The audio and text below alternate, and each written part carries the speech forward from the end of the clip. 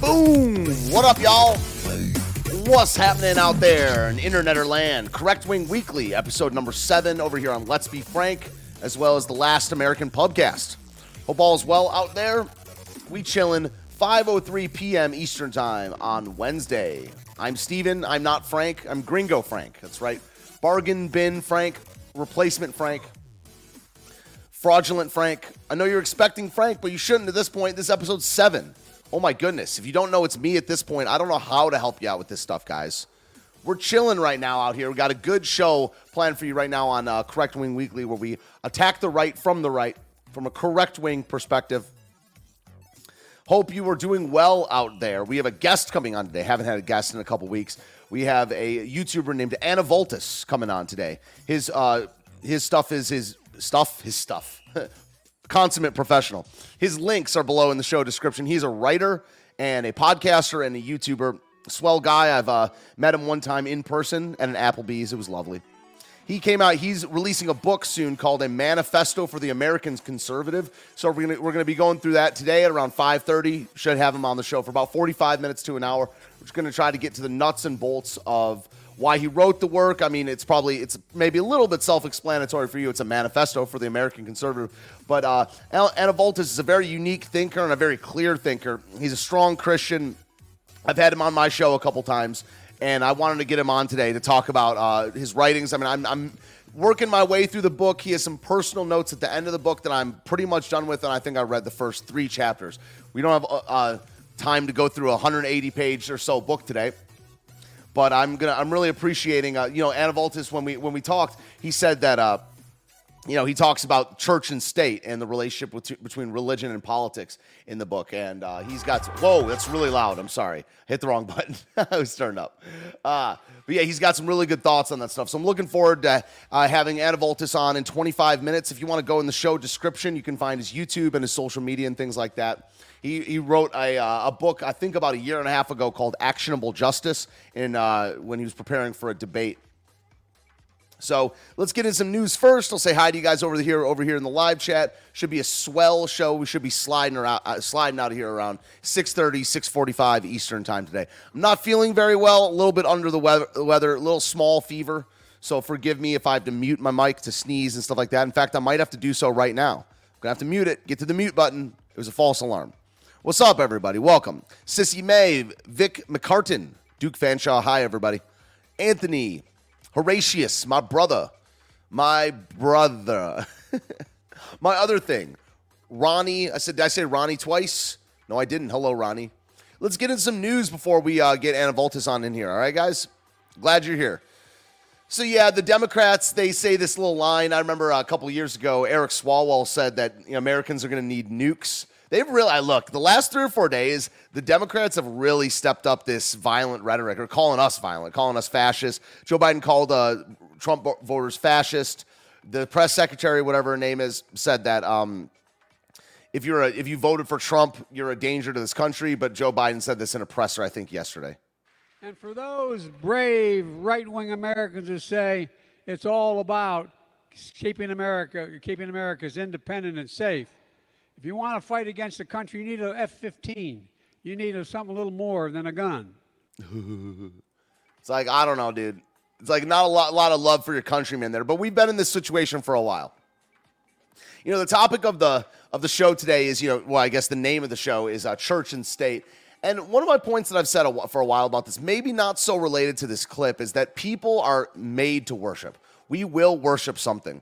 And what these liberals do, essentially, they worship the self. They worship the individual rights and freedom to sin, rather freedom from sin. So, it's like a lot of them say they're Christians, but what does that really mean? Joe Biden says he's a Catholic, but he's pro-abortion. So I'm really excited to talk to Anna Voltis. He's a very, very clear mind on this stuff.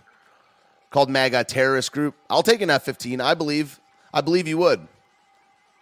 Again, a little bit under the weather, but I'm feeling good. I'm blasting the AC. I'm just blasting it, overpronouncing the B in blast. Some more Biden stuff. There's been so many developments with the Biden, Trump, Fed thing that I sometimes forget what we covered and we haven't.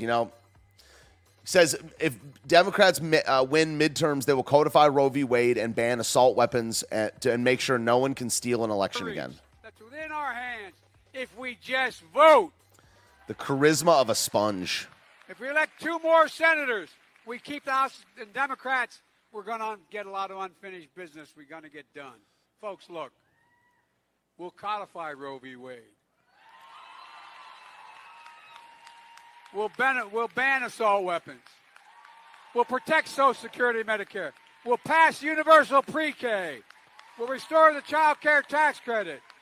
We'll protect voting rights. We'll pass election reform and make sure no one ever has the opportunity to steal an election again. Yeah, 2024 is very important, by the way. Very important. He's running on abortion and on demand and taking away guns, yeah. And just free Gibbs for everybody. Called on the wrong reporter the other day. We always got the funnies over here. I took control. I shouldn't do that. I'm not allowed to do that, he says. Everybody thought anything would go. Look at that voice. Thank you so much, Mr.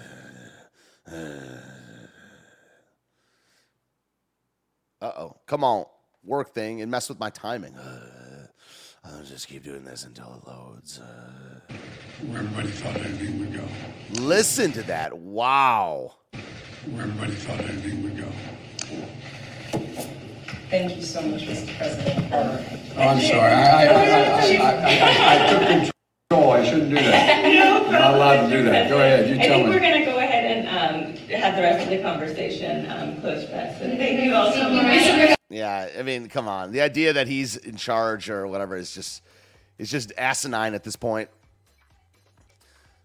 This is an interesting one. He says, I don't know. I'll just let the man speak for himself. The burn it all down politics of MAGA Republicans continues to be a drumbeat. You stole the election! Now, of course, this being YouTube, that guy's wrong. It was free and fair, and Biden, honestly, he had the most votes in human history. Not even American history, in human history. This is just an unhinged lunatic. You stole it, guy! You stole it! Boo. Boo in the name of Frank's channel.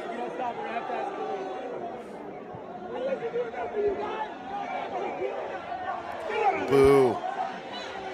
No.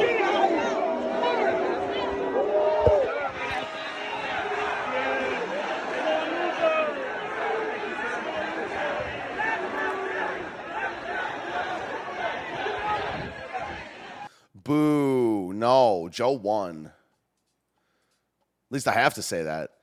No, I do mean that. Sorry. No, I do. Sorry. I broke character. First in history, a first lady physically moving the president backwards while he's speaking to the press.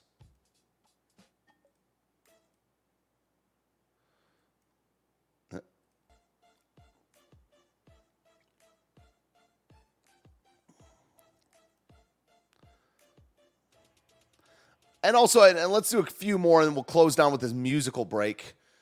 President Biden has been ignoring calls from Israel, and the White House excuse is as pathetic as one would expect. What's the excuse? Is it Shabbat? What is it?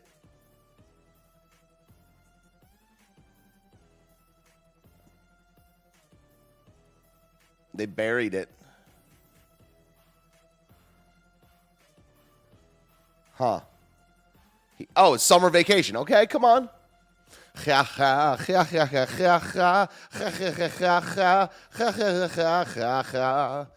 what his ringtone sounds like. Homeland Security paid nearly $500,000 to build a security fence around Biden's Delaware beach house, and I'm confused because I thought border walls were for racists. Whatever, bro. Let me get this wall. Let me get this. Build the fence. Biden beach house barrier cost swells to nearly $500,000. This one's crazy right here. I mean, look, they did all but confirm the authenticity of this diary right here. Because the people got charged with something. I don't know. I don't know about in fact, I guess. It seems to me that it's true, right? It's weird because I don't know what I can say and not say. It being Big Daddy Frank's channel. The Biden DOJ is prosecuting the two people who found Ashley Biden's diary. I'm not good at playing by the rules, guys. Don't look at me, okay? It's not like I'm on camera or whatever. Two people who found Ashley Biden's diary where she claims President Biden forced her to take showers with him as a child and gave it to Project Veritas. Nothing fishy about that at all. Pleads guilty, conspiracy to commit interstate transportation of stolen property. You hear that boop? Yeah, that was that's something. Yeah, for sure. Florida residents plead guilty to conspiracy. I already read that. Sorry. Leaked diary detailed how Joe Biden took inappropriate showers with her when she was a child is confirmed as authentic. So I guess they can say it, I can say it, right? Frank, take care of me, right? And so Karine Jean-Pierre has absolutely no answer for who will pay for Biden's student loan bailout.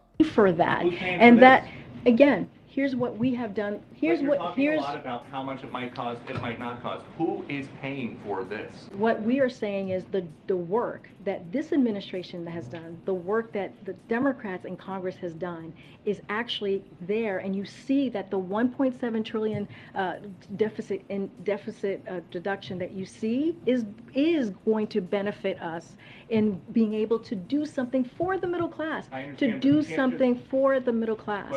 This is about doing something for people who make less than $125,000. $1.7 trillion. That's what we've been able to do. But when you forgive debt, you're not just disappearing debt. So who is paying for this? And then I'll give you the second part. We lifted the pause, right? We're going to lift the pause at the end of this year, which is going to matter, right? Which is going to offset a lot of what we're doing as well. When you think about the $4 billion that's going to go back into as revenue back into this process of folks paying right their college tuition, that matters as well. So we are doing this in a it's just trash, like the non-answer stuff. I just wonder if it's ever been a real. I mean, there's deception involved in any type of power, but I just wonder when it's been real. Not in our lifetime, I believe. I think the money system's kind of fake. Not kind of, it's very fake. But you know what's real is this song right here from Joe Biden. What's the song that is played where everybody is on the chair, everybody, going to my mind's going blank now. What's happening? I can't remember. I'm going to lose track. My mind's going blank now. What are you talking about? What the hell's going on here? Where the hell are we? My mind's going blank now. I can't remember. I don't know what the hell he's talking about. What am I doing here? My mind's going blank now. Where am I heading? keep forgetting I'm president. Where am I? No idea. Last night on the television, I was on a telephone rapidly rising I don't know. COVID has taken more than 100 years. Look, here's lives reflected in the NHEI. America is a nation that can be defined in a single word. I was the first we're going to seize the ill-begotten gains of Putin's autocracy. NATO's purpose is to defend against aggression. Let me make that near and dear to you that you would like to be able to. Anyway,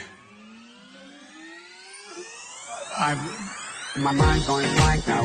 What's happening? Yo, this one's all right, by the way. So people have sent me a lot of these songs. This one's okay. Biden is kind of a true artist over here. My mind's going blank now. What are you talking? What the hell's going on here? Where the hell are you? My mind's going blank now. I can't remember. I don't know what the hell he's talking about. What am I doing here? My mind's going blank now. Where am I heading? I keep forgetting I'm president. Where am I? No idea. I don't think as the idea that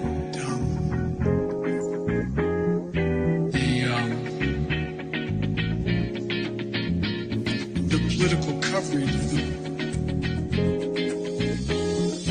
I want to thank and recognize Dr. John Kingersong. That song. I can't get this to function at all. My mind's going blank now. What's happening? I can't remember. Lose track. My mind's going blank now. What are you talking? What the hell's going on here? Where the hell are you? My mind's going blank now. I can't remember. I don't know what the hell he's talking about. What am I doing here? My mind's going blank now. Where am I heading? I keep forgetting I'm president. Where am I? No idea. Yeah, that was hot. I like that one, man. If he would just do that stuff full time, that'd be great. By the way, got Anna Voltis coming on in about 10 minutes. KDZ made the thumbnail for today. So if you guys, I promote the people that make thumbnails, try to do that reciprocating things. We got Frank in the chat. Thank you, Frank. Frank is linking KDZ's channel right now. And once I do a little intro for Anna Voltis, I will link his stuff as well. But make sure you sub to KDZ and Anna Voltis. I think both of those are below in the show description. Let's do like about 10 minutes of this Trump stuff, and then we'll talk about the big topic of the day. This is big news right here. The top FBI agent with anti-Trump tweets, not that it matters, who convinced, I mean, it does matter because it's just normalized. I mean, it does matter, but I'm just so, seeped in this stuff at this point. Everyone's a partisan, including me. Top FBI agent with anti-Trump tweets who convinced the agency to investigate Trump and just resigned after allegations that he shielded Hunter Biden from security.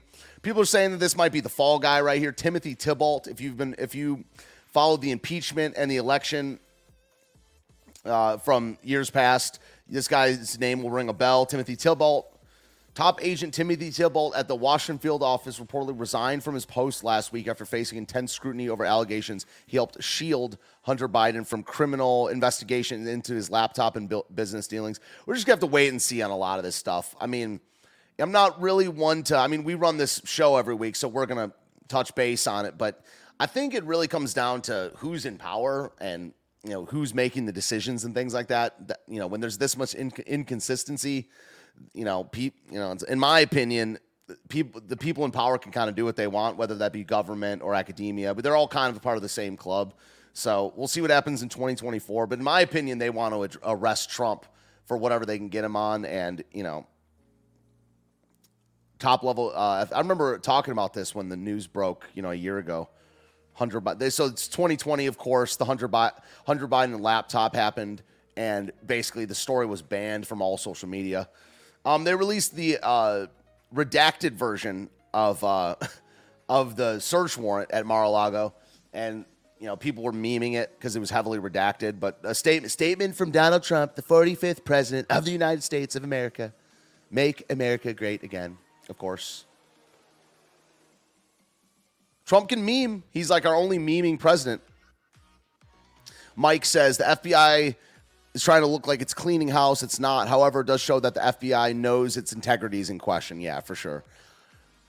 Yeah, I mean, how can it not know at this point, right? What are you guys saying over there in the live chat? You enjoying the song? Yeah, that's good. That's good. Got some memes to cool down within a second. This is a video from Timothy Thibault. That's kind of interesting right here from 2020. It says, so people dug up these old, so FBI Portland, what is the FBI doing to combat election fraud? ASAC, Timothy Thibault from FBI field office, I believe, Washington field office, talks about our role investigating federal election crimes. So this is the guy that just stepped down, and it's not working. Great. You're messing with my timing, bruh. Come on. Is it my internet? My internet's fine. Let's try that again without the oops. Just rewind tape.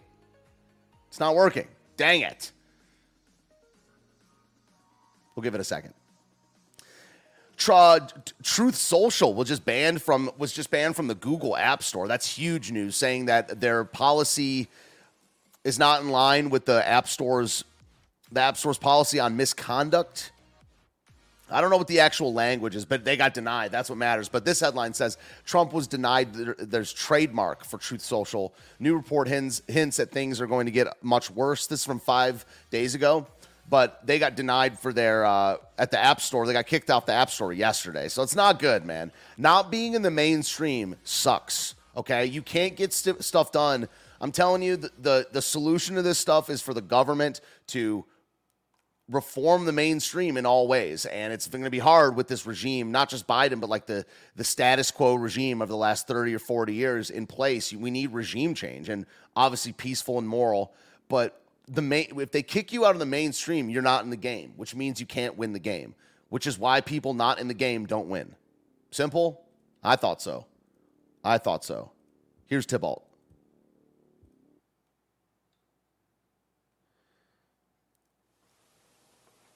The FBI is charged with protecting the rights of all Americans, including their right to vote. While the responsibility to ensure a fair election process lies primarily at the state and local level, the FBI takes allegations of election-related violations of federal law seriously. The FBI investigates federal election crimes that generally fall into 3 categories: campaign finance crimes, voter ballot fraud, and civil rights violations.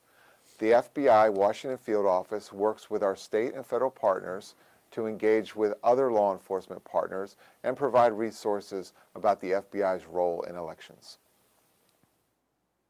Yeah, man, I just don't trust the system. Maybe I should trust people more. I don't think I should. I don't think that's on me. I don't think the system is trustworthy. Here's Zuckerberg on, so we're going to play a couple more. Let's play a couple of these clips, and then we'll get Anna Valtis in here. Okay, again, I just got to say, especially for, I don't know if plausible deniability is the right word, but Frank, listen to me, dude. I'm just playing a clip from Rogan. I'm making 0 claims. I'll let the smart people in the live chat infer what they are going to infer, but listen, I'm washing my hands clean of this here. I'm absolved of any wrongdoing here. How do you guys handle things when they're a big news item that's controversial? Like there was a lot of attention on Twitter during the election because of the Hunter Biden laptop story. The New York we Post. have that too. Yeah, so you guys censored that as well? So we took a different path than Twitter. Basically the background here is the FBI, I think, basically came to us, some folks on our team.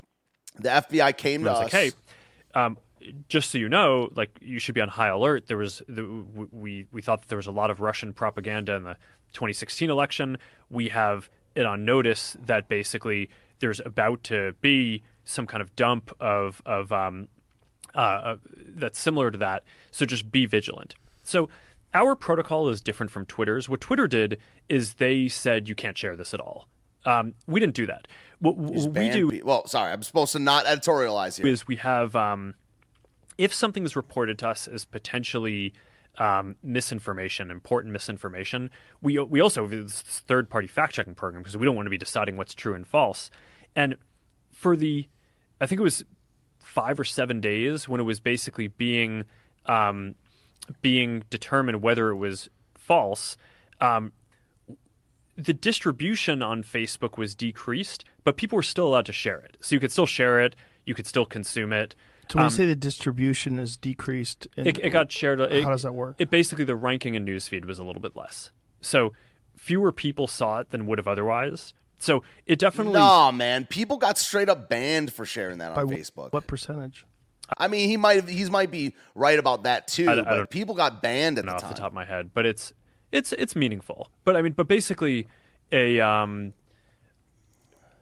lot of people were still able to share it. We got a lot of complaints that was the case. Obviously this is a hyper political issue. So depending on what side of the political spectrum, you either think we didn't censor it enough or censored it way too much. But we weren't sort of as black and white about it as Twitter. We just kind of thought, hey, look, if the FBI, which I still view as a legitimate institution in this country, it's like very professional law enforcement, if they come to us and tell us that we need to be on guard about something, then I want to take that seriously. Did they specifically say you need to be on guard about that story? No, I don't remember if it was that specific. No, it said that look, the closed captioning said, I know, but he said no. And then he said, I don't remember. I don't remember if it was that specifically, but it was. Yeah, right. I'll buy it for a second. All right, a little bit of comic relief. So that was a viral clip that was going out a couple days ago. Interesting stuff. Look, this is why my YouTube streams, I delete them after the show and upload them solely to Odyssey, because it's like I don't even know how to be strike free at this point. But Frank does. He's a professional. Let's play this funny clip from Jamie Foxx, and then we'll get Anna Voltis on in here. Look, I swore that this was like this is an overdub or something like that. But listen to this Trump impression from Jamie Foxx. There's a lot of great people on both sides. Lots of great people on both sides. I know Harry, he's a great person. He couldn't vote for me at the time. Now he can vote for me once he gets out. I love Dude, I could listen to this all day, dude. There's a lot of great people on both sides. Lots of great people on both sides. I know Harry, he's a great person. He couldn't vote for me at the time. Now he can vote for me once he gets out. I love Snoop Deal Double G. Great person. So do you love Death Row Records? I love Death Row. I love Death. Excuse me.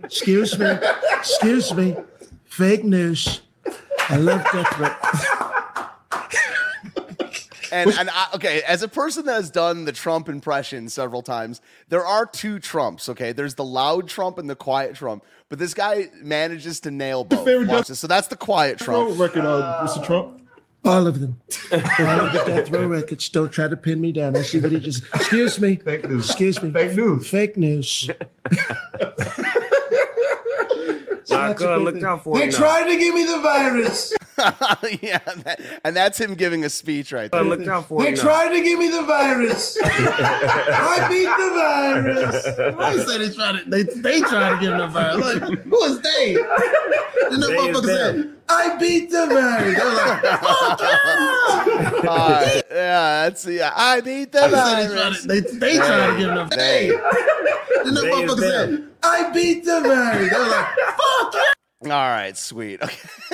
Just wanted to get some lulls out of the way, guys. All right, so we're going to get Anna Voltis on in here. And let me read. Yeah, so he's a podcaster. He's a writer. He had released a book called Actionable Justice, I think 2 years ago in preparation for a debate. And he's now coming out with a book called A Manifesto for American Conservatives. I know most of the people listening in the audience are conservatives. So we're going to talk a little bit about the book. We're going to talk about, separation of church and state and lack thereof, all things like that. I took some notes on his book and things like that. So let's bring Anna Voltis on in here and let's have a little chat. All right. Hello. You hear me? Yes, I hear you loud and clear. All right. Awesome, man. How's it going? Welcome to the show. It's going pretty well. Thank you for having me on. Absolutely. Yeah. So we got your stuff below in the show description, and people can subscribe to your YouTube channel and stuff like that. And we talked, and you came out with this manifesto. So I mean, I guess in a way that's self-explanatory. It's a manifesto for American conservatives, but it's a very interesting work. I'm working my way through it right now, but I read all your personal notes, and I think I'm through the first 3 chapters. So, but you've been on my show a couple times, but you're talking kind of to a new audience here. So why don't you tell people just a little bit about who you are, what's your background, and how you came to want to write this book? Well, I'm just an ordinary guy, but really, I've been on YouTube for a number of years. I think started late 2014. Started out as a gamer. Nowadays, I do more philosophy and politics kind of stuff. And I eventually, after the 2016 election, I really started looking into a lot of more political stuff, really asking the questions of what is it really that we should be trying to accomplish? How do you best run a country? Things like that. Getting really into the deep political questions, and based on that, I wrote my first book on justice, actionable justice. Let me just put it up there. It's not a big book, but it is available, and one of the links below. And moving on, recently, as the 2022 election is coming, I decided to write a book about conservatism because, in my opinion, there's a lot of problems really with conservatism having an identity crisis. For those of you wondering, I also have a professional background working on tax preparation. So I'm intimately familiar with some elements of a tax code.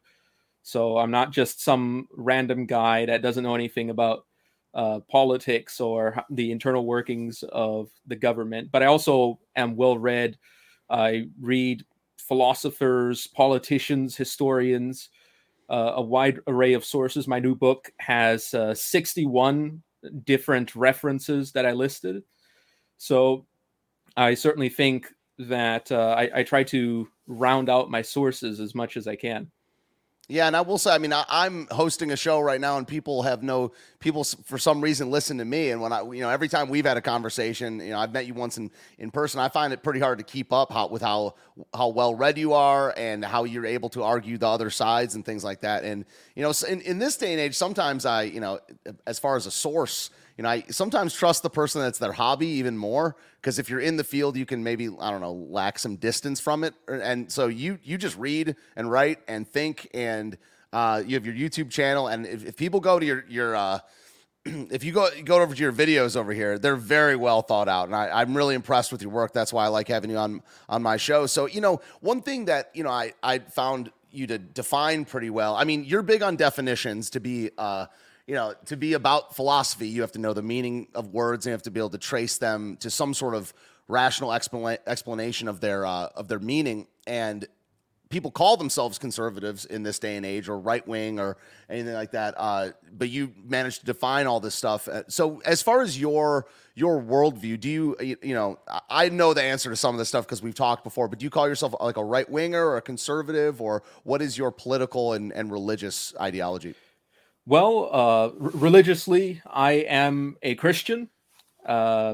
More specifically, I am affiliated with a Reformed tradition, although I have a great degree of affinity to theologians in other areas as well. I think that there's a lot of good things people can say from a broad variety of sources.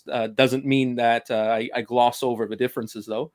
More politically speaking, I would say that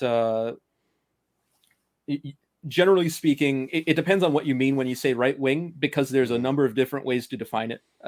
As you said, I'm big on definitions. Wow. I would say that I could be considered right wing in the most old fashioned sense of a word, which is to say the question of popular sovereignty versus hierarchy. I believe that, of course, I have to have a loyalty to God, and that rebellion isn't something that you can just take into your own hands. It's something that needs to be considered more carefully than a lot of people do. And I mentioned this when I talk about the founding fathers of America, that their decision to rebel against the king wasn't just something that they did because they had grievances against the king. It was something that was very careful. It took time for them to make up their minds. And that's what I see is a big difference between them and a lot of the people today that try to engage with politics, where every time something goes wrong, they immediately think we need to start killing people. And I think that's concerning. Now, of course, the use of force is essential as a part of government. So I'm not saying that people should be hyper pacifist, But I am saying that people should be very careful about how they engage in politics.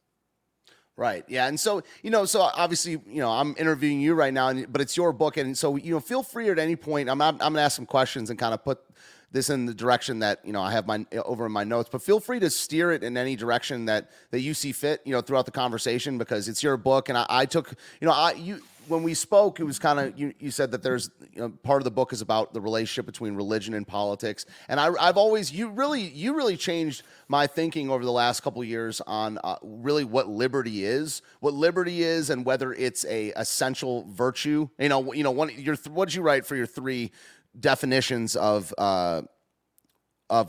conservatism? Virtue, order, and prosperity. And I noticed that liberty is not one of those, because the question is liberty to do what? And once I really started thinking about that, I was like, whoa, because I was a libertarian before my conversations with you and about 50 other people. And I was like, well, this is about right and wrong. This is about right and wrong and obedience to God, not just being free to do whatever. I mean, that's basically how I think libertarians think. But let's start there. Why, you said virtue, order, and prosperity are the 3 things that American conservatives, and more broadly conservatives in general, should pursue. But why? Let's start with, why is liberty not one of those 3?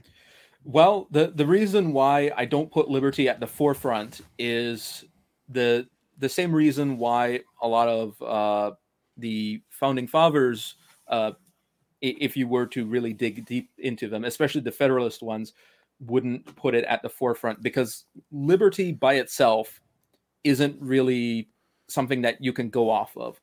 What you need is an understanding of what's right and wrong. How do we, if you're building a government, you need to figure out how does it work. So, and you also need to find a way to actually get to what you're trying to accomplish. So that's why people like Alexander Hamilton spoke relatively negatively about Athenian democracy, because they believed that that type of government wouldn't really bring them into what they were trying to accomplish. So in the case of liberty, I don't hate liberty. I love liberty, just like you say it in the book, by the way. Yeah, it says it in the book. So I just want to get that out there. So, right? But before anybody says, "Oh, this guy wants to take away your liberties," that's not true. What I say is that, well, I just don't consider liberty to be a virtue in itself. Mm-hmm. It's something that you need to arrive at through something, and you need to justify it. So that is to say that liberty is very useful. It is something that is desirable. It's something that's enjoyable, but it's not something that by itself should be the basis of an ideology or movement. The reason why conservatives in America like liberty is because they have seen the advantages that it gives them, and they have enjoyed it. Yeah. And I don't think that that's something that should be rejected. I think it's something that can be embraced. I think that, of course, the problem becomes when you become a liberal. That is, you take liberty and then you make it the center of all things. And that's where you end up getting a bit unbalanced. Yeah. Yeah, definitely. Yeah. I mean, and again, there's so many of these things I just kind of took for granted in 2018, 2019. What you said earlier about kind of being part of the old right, or in the, I don't know, I think you said in the old sense of the word, where it's really about hierarchy. That's why I call myself a right winger rather than a conservative, because most people, that kind of gets it out of the way. Like, I'm a right winger, and if they're like, why? I'm like, because I believe in order, I believe in hierarchy.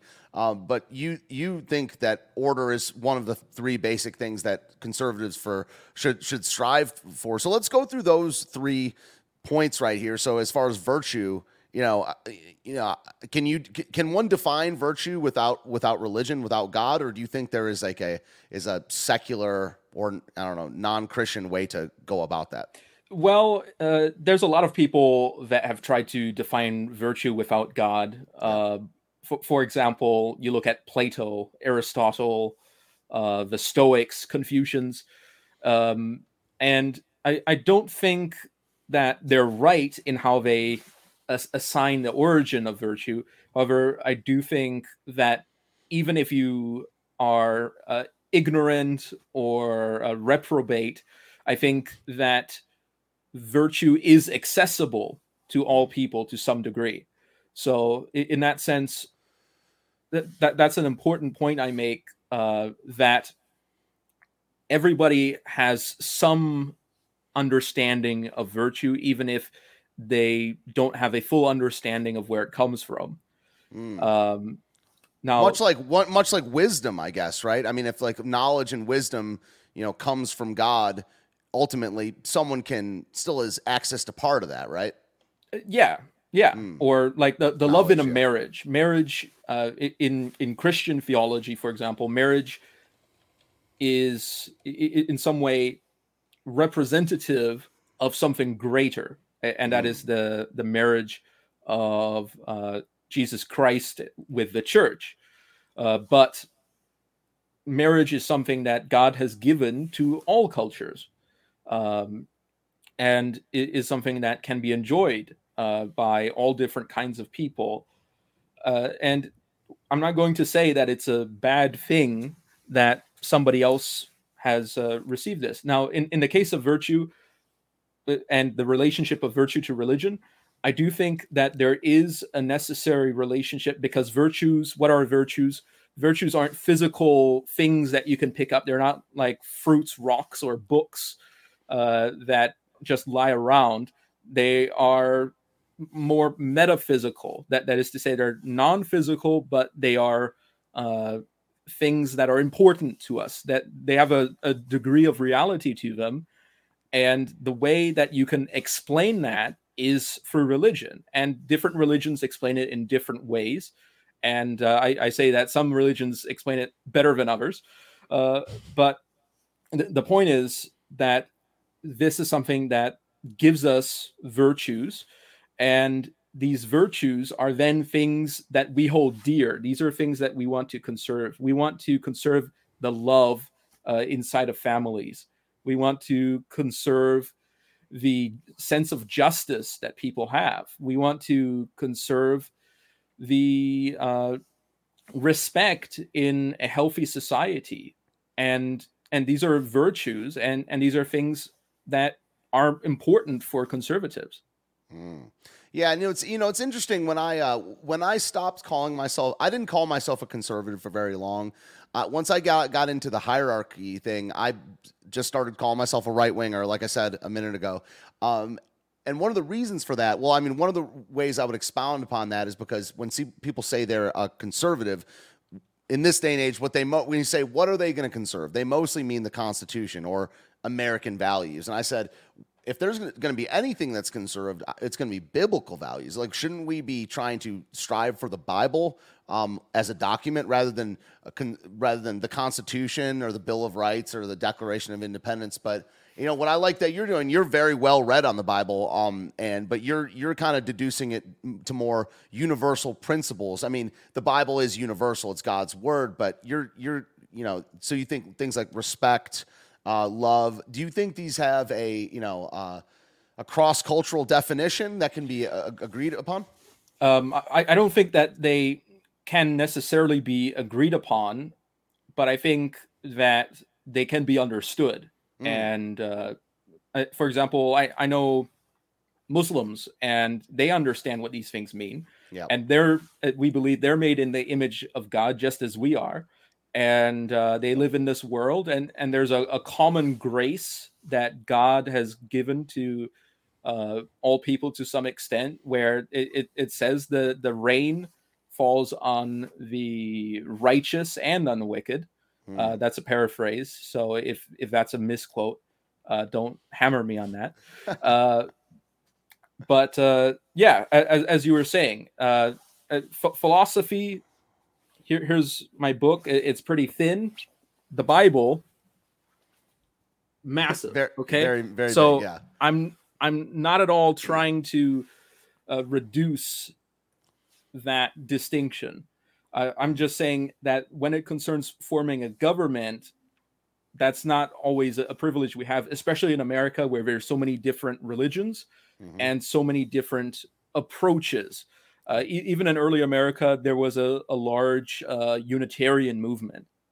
And while Unitarians generally liked the Bible, they certainly disagreed with people like Anglicans, Presbyterians, Baptists on what the Bible says. And so having a hard uniformity in some ways is what caused such a massive conflict in history, the 1500s and 1600s, where many different groups who were ostensibly Christian began killing each other. And that's something that I'm glad is not happening today very much. I mean, recently there were places in Ireland, for example, where you could say maybe there was some at least nominally Christian sectarian conflict. And that's something that as a Christian, I hope doesn't happen. And I'm very happy that we don't live in a society that is that way. Now, that being said, that doesn't mean that it'll be like that forever. Yeah. Perhaps a new religion will rise up. Perhaps old wounds will be opened up, and we will once again be thrust into a big sectarian conflict, like the 30 Years' War in Germany. And hopefully that doesn't happen. And I think the wisdom of people like Roger Williams in Rhode Island, the founder of Rhode Island, who developed an idea of separation of not politics and religion, but of institutions, that is political and religious institutions, that enabled the America and many other countries to overcome something that could destroy them. And it's not as if this is a uniquely Christian problem, because the same thing happened with the Romans and the ancient Persians. They had different religions, some of which were not too friendly with each other, but they managed to make it work in a large country. And I think it's good to base your ideas of success on past success. Yeah. Okay. So since, we're kind of going into the religion, we've dabbled with the religion and politics thing, separation of church and state, whatever that there's different types of separation, but we can kind of tie that into the second point of order as well. I mean, so if order, what is, if order is the lack of chaos, it's a structure in place. How do you, what is your thoughts? Church and state, separation of church and state is not in the Constitution. A lot of people say that they want it to be. A lot of people say that it's separation of church and state is evil, and to what extent, of course. So from an order perspective, how do you see the church or religion playing a role in American conservatism? What do you think the proper stance should be? Yeah. Well, I think that everybody who is religious should be very open about their religion, and they should work based on that religion. If you compromise on your religion, which is the foundation for your virtues, you're liable to compromise on practically anything. So I wouldn't trust a politician who holds a certain belief and is very explicit about that belief and then goes on to directly work against that. I also wouldn't trust a politician who isn't really open on how he reasons to the values that he holds, which would necessarily require divulging his religion. So I think that religion is, in many ways, because of the fact that governments legislate and they decide to punish people for crimes, they, as the Bible says, they reward good and punish evil. Yep. Religion is, in many ways, necessary for a government to function healthfully. Now, that doesn't mean that the religious institutions necessarily should have power over the government itself.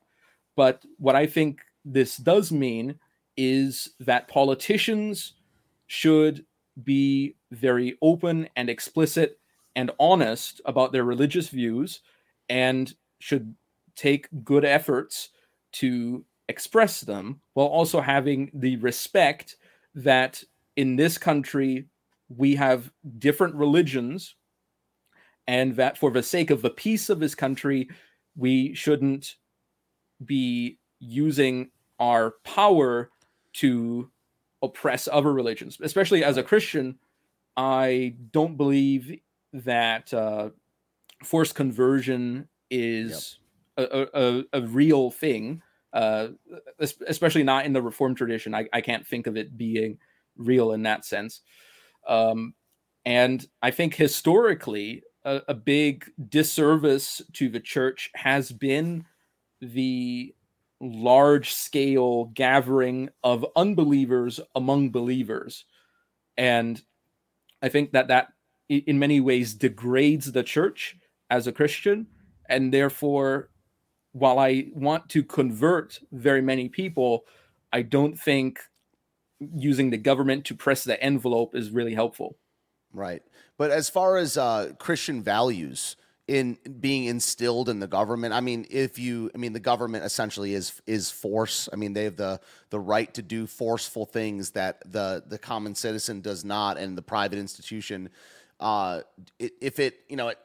guess if everyone converted, which, that's kind of, I don't know, in a way playing that's God the myself. Post-millennial viewpoint. Yeah. It's like, would not, it would end up shaking out that America or whatever country would be a Christian nation. I mean, you right here, yeah, this is the thing that it didn't surprise me, but you said in your notes, it says you don't believe that America has ever been a Christian nation, but the vast majority at the founding of people were Christian. Yeah. But you mean as far as the leadership, right? Well, what I mean is that there's a difference between cultural Christianity and the church.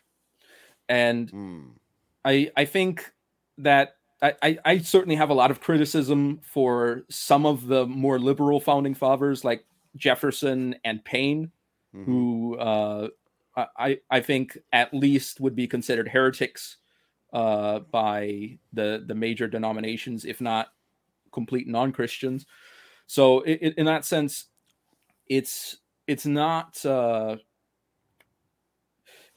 it's not saying that that America has never been led by Christians. It's not saying that America never had necessarily a Christian majority or that there were Christians in control. What I'm saying is that as an institution, the country itself is not something that is convertible in the same way that a stone is not convertible. And another point here is that just because a country is Christian one day doesn't mean it will be the next. So as a Reformed Christian, I don't believe that it's possible to guarantee the salvation of a person. So the salvation of one generation doesn't mean that the next generation will occur. Now, of course, there's some more out there views on that among certain groups. But in my view, if we're asking ourselves, is the American founding particularly Christian? And I would say no, I don't think it is particularly Christian. I think a lot of it has more to do with the Enlightenment values that some of the founding fathers held. I think some of the methods that were used by certain people in the founding of this country were unethical from a Christian perspective. Just like some of the British methods were also unethical. So I'm not casting shade on one side here. It seems like the founding of any nation is going to have some unchristian methods, it's right? Messy. Yeah. It's messy. Yeah, exactly. It's not something that you can go back to the founding fathers and they're all saints. I don't believe that. I certainly it seems like the using the word founding fathers is a little bit tricky. You have to separate it. Anyway, finish your thoughts. Sorry about that. Yeah. So what I'm saying is, if you go back to the 1770s, there's some things to like, some things not to like, and there are some ways in which there's a strong Christian influence, and I do acknowledge that, and I make that very explicit in the second chapter, where I say that a lot of America's social moral values are based on Christianity. But that doesn't mean that America is necessarily a Christian nation because of that, because there's a lot of atheists who also hold those same values, and they're not Christians, even if they behave in some ways like Christians. And so I think saying that America is a Christian country, or was founded as a Christian country, in my view, is an exaggeration. I don't hate people that say that. I just think they're wrong. And I think that going too deep into that line of reasoning can lead someone to mess up, not only politically, but also if they take it far enough theologically. Right. Well, I will say that I've said it for a time now, but if you're disagreeing with me, that's going to make me think about it a lot, because I respect your line of reasoning and your thought process on this stuff a lot. So I will definitely give the reconsidering portion a fair shake. Let's talk about prosperity. I mean, what does this mean? Do you mean material? I mean, that's the third. You got virtue, order, and prosperity, that being the third, pillar of what American conservatives should pursue. So what is what is that? And do you mean just material? Well, prosperity is ultimately, you can equate it to success. Are you doing well? Oh. Are you increasing? Are you being prosperous? And there's a number of different ways to define that, but I think the first priority should be virtue and order. If you're doing well physically and you're being very wealthy, but you're not a very good person, you're not right with God, you're not kind to others, then what use is your wealth ultimately in the long run? Yeah. And I think Jesus talks quite a bit about that, but I'm not going to get into that.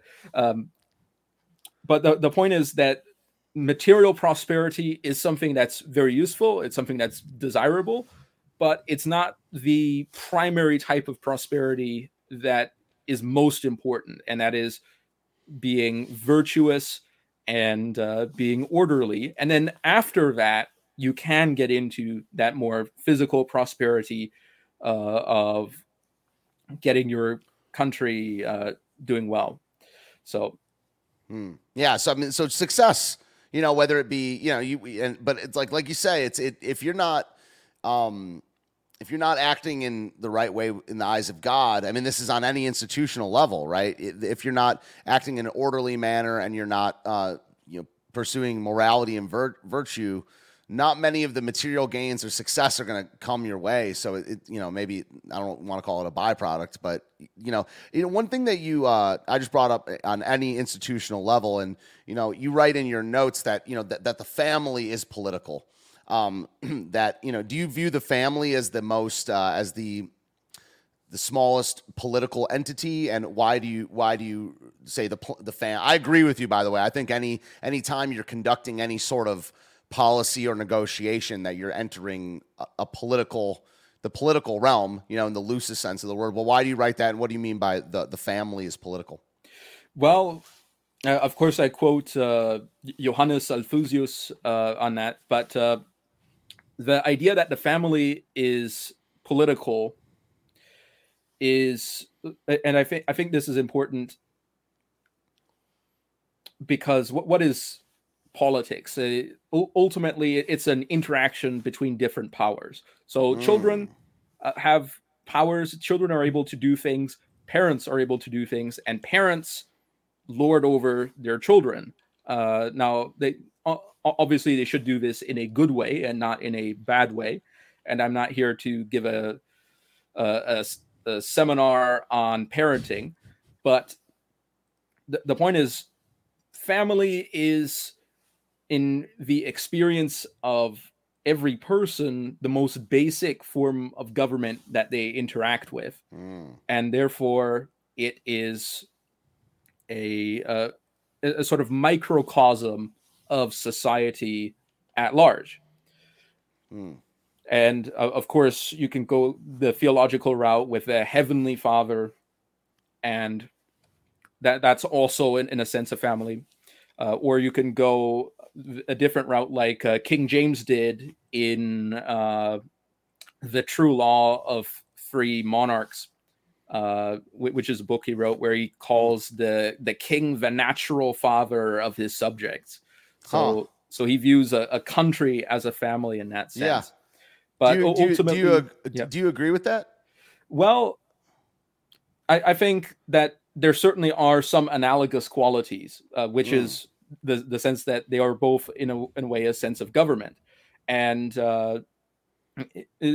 we see historically that families can expand into tribes, which then can become countries, and they get larger like that.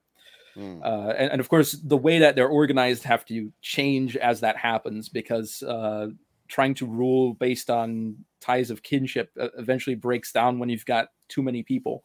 Right. But that is one way that governments form. It's just families growing and becoming bigger. So in that sense, some countries, that's how they started out. Wow. Yeah, it's interesting how it analogous, right? Yeah, that's kind of the word. And so, one thing I was thinking about when if you're saying the family is the, basic political, your smallest basic political interaction, do you think that this might get a little heady philosophy, but do you think that the individual can have a political structure with itself?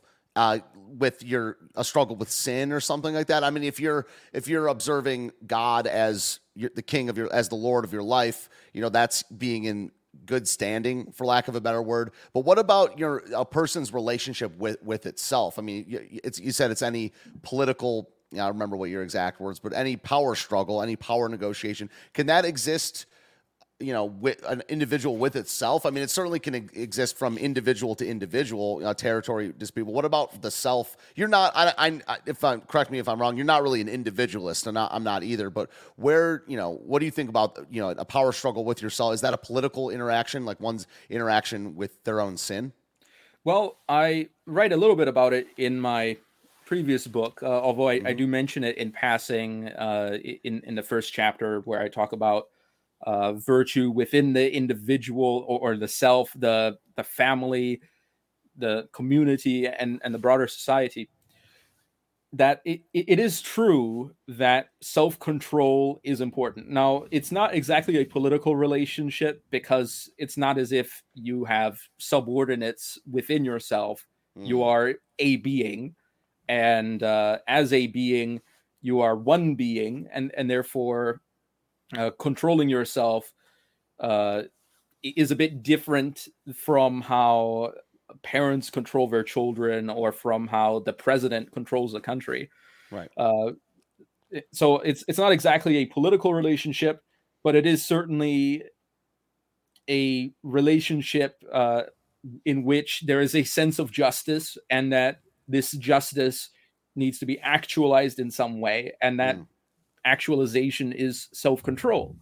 So, for example, control over your emotions. You need to be someone that doesn't go out of control, someone that's not unreasonably angry, or who doesn't behave inappropriately, and that's accomplished through self-control. Now, of course, providentially, as Christians, we also have help, and of course the help of God. But in a society, we also have the help of our neighbors, our families, and to some extent the government. Although typically, I would say we would certainly await a degree of escalation before we bring those guys in. Right. Yeah, absolutely. Yeah, that's good. Await a degree of escalation. I mean, so yeah, I mean, that's some of the stuff I had written down, just stuff I was wondering about, like clarification and things I'd taken your notes on. I mean, so, you write about what is it? I want to talk about liberty for not maybe the remainder of time. Just want to clarify some things. You write down how there's 5 different forms of liberty that someone can. Let me read some of your words here. I theorize 5 forms in which one may have liberty: slavery, citizenry, anarchy, tyranny, and deity. And I know that you're certainly not a small government person. I don't know how to classify your political views. I mean, you have your own political ideology, Coinanism, but so you're kind of an authority. Most people would call you like an authoritarian. Do you own that label that you're? No, that you would say that. Okay, all right. So I would say my idea isn't big government. My idea is for a lot of decentralization, and then communities decide whether they want the government to do a lot or a little. That's my idea, generally speaking. Yeah. Decentralized, So decentralized, and then communities decide whether they want to do a lot or a little. So in that sense, I'm a variable size government. Right. But just to tell me if I'm wrong, but on certain issues, on certain issues, you would have the top level of government essentially of absolute power, right?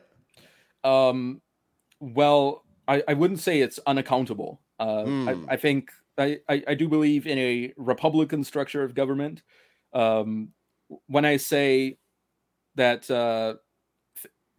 the things I say that the central government does, I say it based on a line of logic. That is to say, if the government is under attack, if there's somebody attacking it, it needs to defend itself. And so I don't think that's an excessive thing to say. I also think that rebellion is generally a bad thing, especially in the case where in America you already have Republican institutions. Even if people question how effective they are or whether they're good, I don't think that alone justifies rebellion. So I'm a person that's critical of rebellion and who wants the central government to defend itself and its people. I don't think that's enough to make someone an authoritarian. True. Because I don't think that the government should have the authority to do whatever it wants. Okay. And I believe that they should be held accountable, first of all, by God, but also in a case of republics, as we have, by lower levels of government and ultimately the people. So I don't think it's at all accurate to call me an authoritarian. Okay. Especially if you consider that my view is very similar to people like Hamilton, even if he doesn't say it in the same way that I do. Yeah. Yeah. Okay. Fair enough. Yeah. So yeah, it's the one things I like about the way you think is, and I think this, I'm trying to rid myself of this type of thinking as well, is that one of the marks of being a modernist or living in this modern or weak thinking even is just, it's like this or that binary thinking and not being able to get nuanced and talk about, the details of a thing. You just label and then move, and then people label and move on. And I've tried to really, free myself from that with the help of God over the last couple of years, and maybe I'll have it down in a couple decades or something like that. So yeah, what I think we should do with the remainder of the time, I mean, we talk about this liberty thing, but I got the table of contents open over here, but what is your, I guess maybe we'll work backwards or whatever. You wrote this book to kind of, speak to the conservative audience and to define conservatism.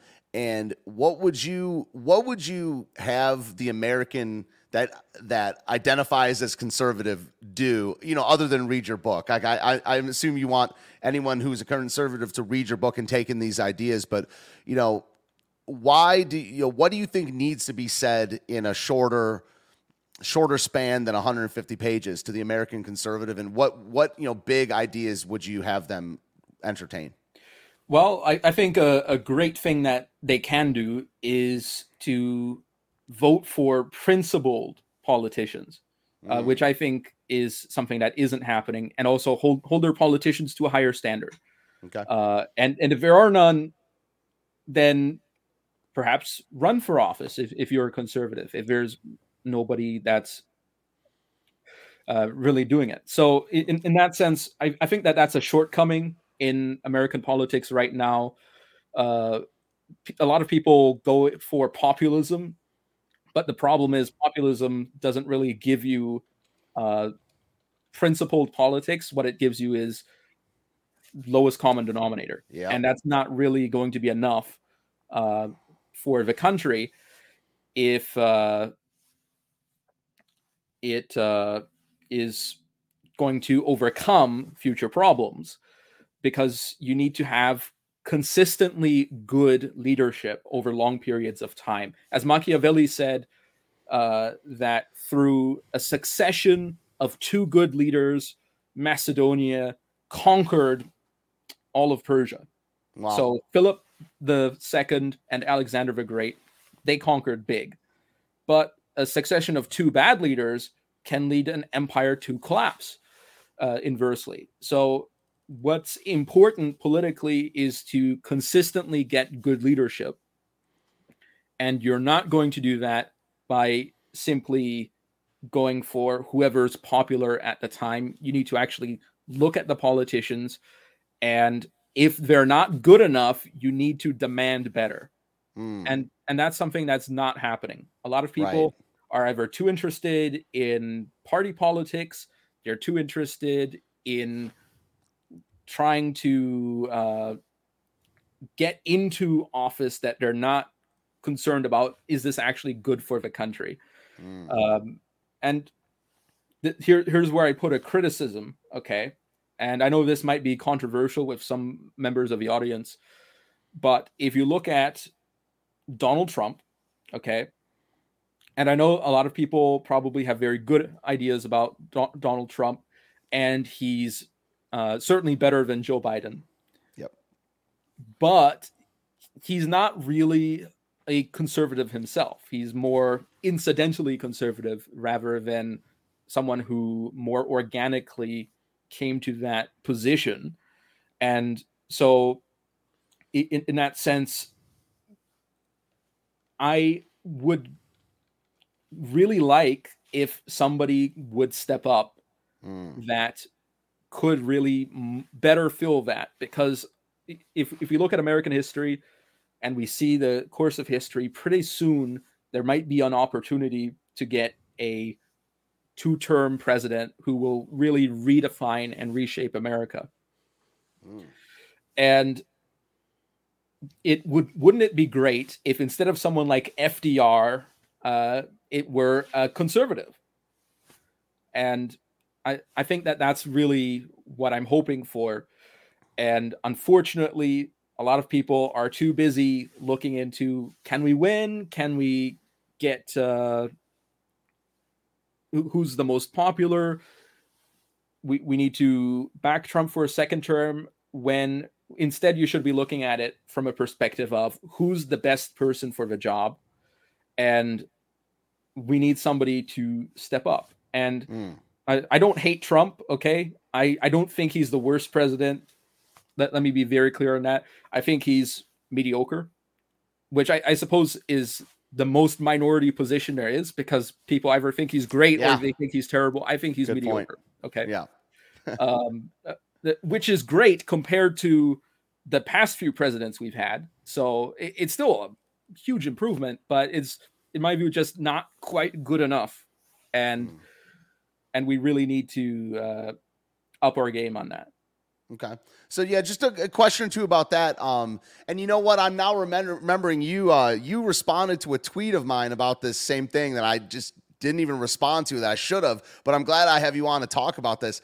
So my question that I was gonna bring up on Twitter, but I'll bring up now, is, 2024, in my opinion, one side is going to win. I mean, I think that how most people feel, whether this is true or not, I do feel this way, but it might not be true, that we're essentially in a zero-sum game where one of the two parties are going to win. And, if you go, I'm not a populist. I'm opposed to populism. I agree with everything you just said about the lowest common denominator thing, and I would like a person that's qualified for the job. But if the person isn't popular and if they don't have money, then they're not going to win. Now, that might not be true, but I'm open to any ideas about whether that's true or not. But what do you have to say about the zero sum? I don't know if the right word is, game theory, where it's like, one side is going to win. There is going to be a president. If it's not a popular person, it's just going to be the other popular person. Both of them or neither of them are extremely qualified.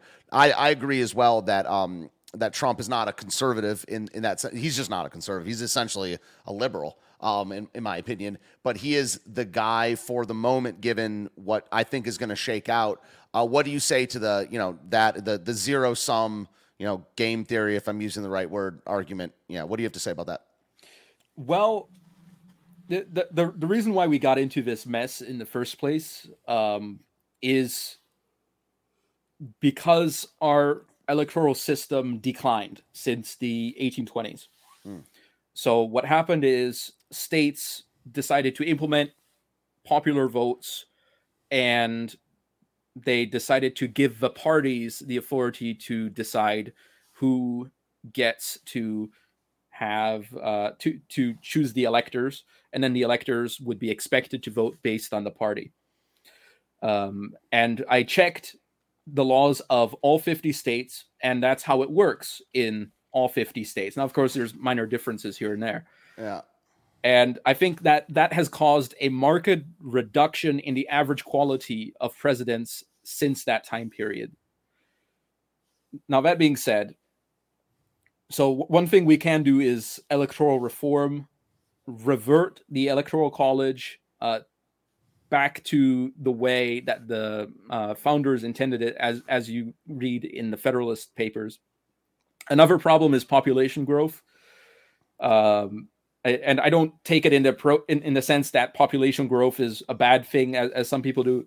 The problem is that our political system isn't structured right for population growth to the degree that it has been. So Alexander Hamilton talks about how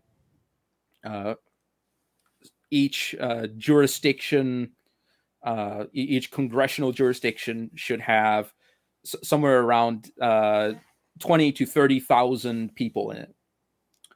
Nowadays, they have hundreds of thousands of people. And therefore, the system which he designed, which was intended to avoid some of the situations that we are in right now, hasn't really stood up to the test of time. So we need to figure out a way to fix that.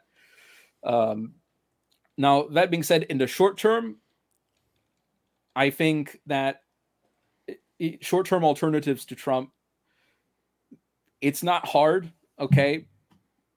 Back in 2016, out of the Republican candidates, Trump was considered to be one that was polling the weakest against Hillary Clinton. Now, of course, that changed after he won the primary. He really managed to galvanize the base. Yep. But until then, it really was up in the air. So the thing is, there are other people, and again, my problem isn't the question of whether Trump is controversial or not. That's not really my problem. I don't care if a politician is controversial. What I care about is whether they have the values to back that. So who's the main person that people are considering as an alternative to Trump? And that's Ron DeSantis, the governor of Florida. And he has quite a few credentials. He's a founding member of the Freedom Caucus, which is some people might think that's a bit liberal, but compared to Trump, certainly not. And he's, in my view, been a lot harsher on some issues and more consistent over long periods of time, which is one thing that I think is really important: consistency. And I think that that's something that a lot of people forget, that Trump really changed his positions very frequently on a wide range of issues through 2016 and 2017, and that's not of course counting his previous party switch. So if we were to ask who should be the conservative choice between DeSantis and Trump, the answer is DeSantis, because DeSantis, even if he's not perfect, as no one's perfect, he's certainly conservative, unlike Trump. Now, that being said, I don't hate Trump. I think Trump has done a lot of good things. However, I think that Trump should have the good sense to perhaps pick a different position in government, like Secretary of State, because I think Trump was actually quite successful in some areas of foreign policy, making a lot of peace deals and things like that. So it's not as if I want to get rid of Trump from politics. I just think that he perhaps should focus on what he's good at and perhaps let somebody else take a turn at the presidency, especially considering that, in my view, the best person should always win. That's my view. And I don't think Trump is the best person. Right. And when you say best, you mean well, first of all, you said they're principled, right? You know, we going back a couple minutes, 10 minutes to saying what can the American conservative do in your view? Vote for someone principled. If there's not someone principled, to consider running themselves, or, you know, try to convince someone principled to run. And, you know, so principled, and what else? You know, you might have already said it, but so best for the job, just has the best policies, is the most consistent, is the most principled. Anything else that you would consider under the realm of best? Well, a big idea is consistency. Having a strong ideological position is a good one. There's a wide range of things. I don't think it's something that is necessarily strange for people. I think most people know what you mean when you say somebody who's good at the job. So not only experience, consistency, virtues, an understanding of how the country works. And I'm not saying Trump doesn't have any of these things. I certainly do believe that he has them to some extent. But there we go. Yeah. I mean, so what if they squared off in the GOP primary and Trump won? I mean, would you support Trump in that case, or what would be the thing that? Well, the problem is, you remember back in 2020, we were looking at his second term agenda, and I complained it was far too left wing. I even called him a pinko. Okay, so what is that? That's perhaps a bit of an exaggeration, but I think, explain what that is, even if it is an exaggeration. Explain what that is. A pinko is an old-timey way of saying that somebody has communist sympathies. And obviously, I said that in jest. I wasn't serious. I don't think Trump is a communist. I don't think he's a hardcore socialist. I just think he's a lot more left-wing than I would tolerate when voting for someone. Okay.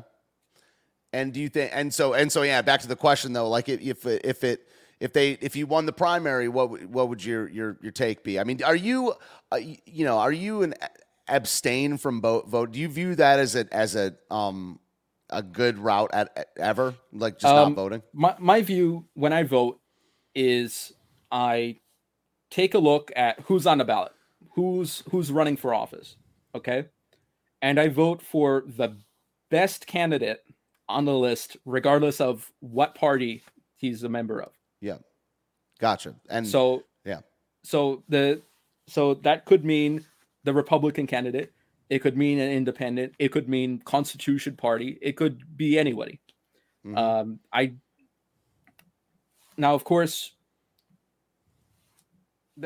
I do have a baseline standard. I'm not going to vote for someone who I don't think is going to be good at the job, or someone that I think is going to work against my interests. But for example, in 2016, I voted for Darrell Castle,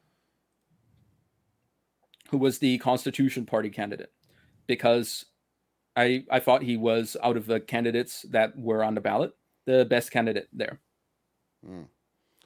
Okay, and so yeah. Again, I mean, just to force your answer or whatever, would you support Trump if it was just him versus Biden? I mean, well, it depends on what he's running on, what his policies are. Trump can change. I sincerely hope Trump becomes more conservative. I really do hope that.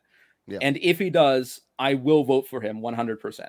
Okay, let me make that exceedingly clear. I just don't think that he has been conservative, and I'm sure you understand that. And that's why I don't think that he's meeting the standard. Okay. Gotcha. So what else for the Americans conservative? I mean, I'm welcome them. I mean, just I'll get you to plug your stuff at the end here there, but you've finished this book, but you haven't published it yet. So people can't really buy it online, right? No, it's not published yet. I've gotten in contact with a publisher, and it will be coming out soon. If people are interested in it, feel free to email me on the email there, and I will send you a message when it's out. Okay, and so what else? So you got your stuff linked below in the show description. You got Frank in the chat right now, linking your YouTube channel. I mean, I welcome you guys. I mean, we do have some people criticizing you in the chat right now, and it's nothing we haven't brought up yet. I do welcome you to watch Anna Voltus's videos online, and keep an open mind. I think he's a really clear thinker. I mean, we can disagree. It's mostly it got hot once you started talking about not supporting Trump, which is normal on this channel. Yeah, and I don't talk about that in the book. So this is nothing to do with the book. Right, exactly. But yeah, so what other big picture stuff do you think that the American conservative family or the individual, other than voting, community. How can they? Yeah, the community. How can they? What other actions do you think that the American conservative should do in their own lives to kind of think more in line with what you see is the point of your book? Well, I think the communities should have more power in what they do or what they choose not to do. I think that as this country is growing, the states themselves have become as large as the whole country was when it was founded. Right. So in that sense, political life, in my view, should be centered on the community. So you like this decentralization? See, I mean, I think that this should be more popular in this country.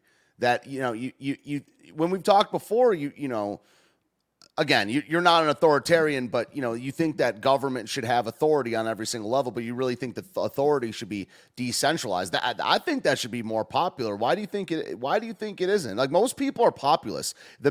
Makes sense, because whether it's left wing or right wing, populism is the popular. Like, we live in a democracy. That's what mob rule or populism kind of is. Why do you think decentralization is not more popular? The reasons are a wide variety. One is that it's not good for the parties, because it means that it's harder for them to garner loyalty because they can't make as many promises. Another one is that it gives less power to bureaucrats that come on top. It reduces their ability to engage in patronage and nepotism. It's also bad for monopolies, because it means that they need to be able to provide something specific to a community that allows them to gain a foothold in there, rather than making big deals, which is one way that they can prosper, is by making larger deals, rather than having to deal with smaller communities.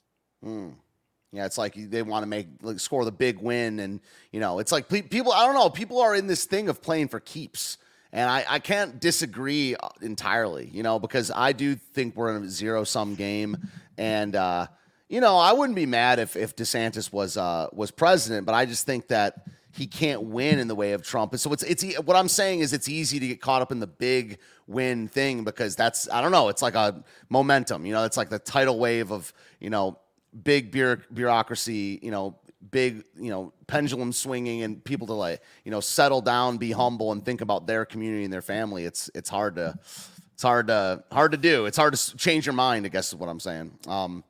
Anything you want to cover before we get you to plug your work? This will be uploaded as a podcast. Any closing thoughts you want to leave us with? Well, I'll say for some of the people criticizing me, you don't have to agree with me. I don't mind if people disagree with me. I'm used to it, but because I disagree with most people, the fact that I just happen to be much more strict on what I consider to be conservative than other people, and what I consider to be politically acceptable than other people, it happens. So. Yeah. Cool. Yeah. Cool. Tell us what, like I said, this will be a podcast, so you got everything linked below in the show description, but why don't you tell people how to find you online, and, where to, your YouTube channel, all that good closing stuff. Okay. Yeah. So I do have a YouTube channel, called Anavultus, as you might be seeing. You can also follow me on Twitter, Gab, and Truth Social, at Anavultus. And I also believe that you linked to the store on Taurus Necros that has my previous book, and pretty soon my upcoming book.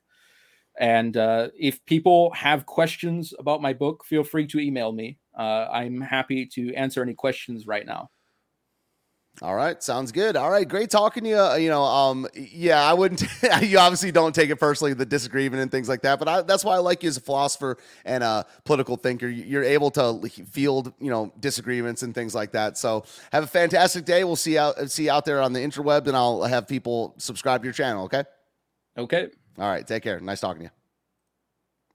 All right. Sweet. Anavultus, everybody. I think he's a clear thinker. That's just me. You got some savages in the chat over there. We need to talk, guys. I gotta discipline you guys. All right, let me share the system audio. Put some music on. Cool down a little bit. I beat the virus. I beat the virus. They tried to give me the virus. They tried to give me the virus. Y'all get triggered about Trump, man. Look, I'm a Trump supporter too. Dude is a liberal, though. I still support him. Trump is definitely a liberal. He is liberal. I still support him. I mean, like, I like him more than DeSantis, but y'all get triggered, man. I was laughing at the chat.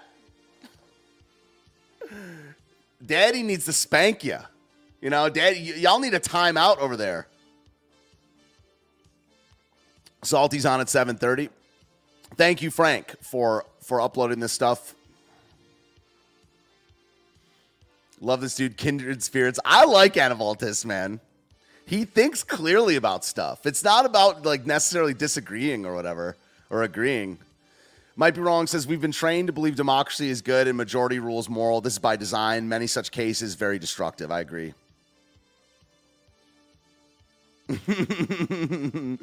Yo, we could have had so many winners today if I just would have fielded the chats during the interview. I like Anavultus. I'll vouch for him. I beat the virus. Anavultus, please support me. I don't know why you don't like me. He literally doesn't hate Trump, man. Someone was like, He clearly hates Trump. I don't even think Anavoltis is a Republican. How can he be a rhino when he's not even a Republican? He's like a hardcore Reformed Baptist imperialist, man. Like, you can't box Anavoltis in, man.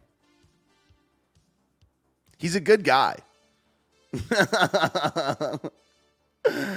Oh, I agree with this, by the way. Tammy says this has nothing to do with left or right. It's to do with good and evil is destroying our country and our children. I agree with that. That's one of the reasons that it's like, I don't know. It's like I don't know. It's weird. There's like a spiritual aspect to why I think Trump. Am I just superstitious? I think Trump is the man for the hour. Am I just thinking emotionally? I like Anavoltis. He's German born, but it's like, what do you think America is? What do you think American is? He's not from America. He's German born, I believe, but he's lived here for like, I think 25 years or something like that. Then he must be Democrat. It's like, yeah, the binary thinking of your standard Westerner.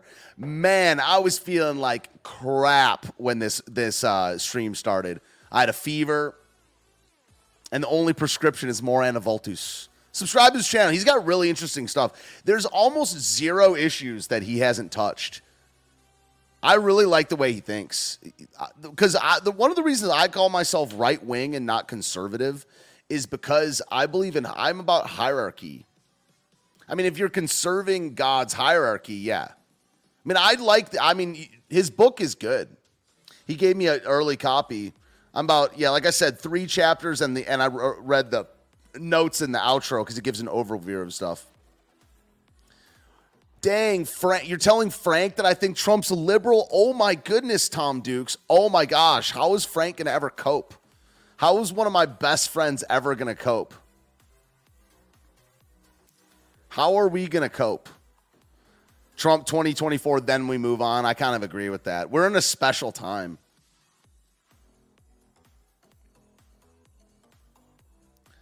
Yeah, who are the ones that were like, Dr. Mordecai?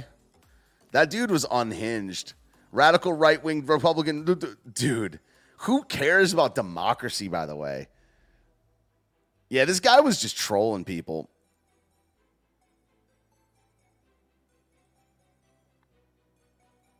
He's like, bye. Dude, but what does that even matter? What does that even matter? What is your argument? You don't know how. We have a winner, by the way. Ding, ding, ding. We have a winner. Okay, so what is 27 people? You're a Democrat. You're a Democrat. You're the one bringing up how many people are in a chat as an argument. Like, so what? What's your argument? Why is Trump not a liberal? The fact that I have 27 people in the chat, I'm not in that game for this. Like, if you think I'm in the game for that reason, you don't know me. Who cares? I liked him too, Insidious. It's like the 8th time I've talked to him on air. We've had some really good chats. Okay, but so you're MAGA all day, but you're using mob rule as an argument. So what's your point? LMAO, I'm MAGA all day. You're probably a liberal. I will say that right now. Most MAGA people are liberals. They just don't know it. They're liberals from the early 90s liberals, just like Trump. I'm MAGA all day too. I think Trump should win. I'm a ride or die Trump supporter. But that doesn't change the meaning of words. The meaning of words doesn't just update every five years. So, what's your argument, bro? You've argued like crap for an hour. I've been reading everything that you've been saying. We agree with each other on a lot. I believe it would be a wasted vote. Waste your vote on someone is gonna win. Just feminine followed by feminine sarcasm. Okay, can't blame you. But it's like, no, I do agree with you with the game theory thing. That's why we need Trump. I don't think DeSantis can win. So you're just an idiot then. Okay, I'm not talking about the year. So you're just an idiot is what I'm saying. You were born in 79. That's not what I'm saying. I'm saying a 90s era liberal. So you're just an idiot. So you're just a dummy. Oh, man. pro-gay, pro-populism, pro-big government spending. I mean, the last one, that's not really the pro-big government spending. That can be both conservative and liberal. But you're just an idiot. Oh man, I love when we find a winner. It's one of my favorite parts about it. It's one of my favorite parts of Correct Wing Weekly. It's not an episode of Correct Wing Weekly. I'm born in 79. It's like if someone says they're a Goldwater Republican. You know, it's like, I was born before Goldwater. I'm a JFK Democrat. I'm younger than JFK. Durr.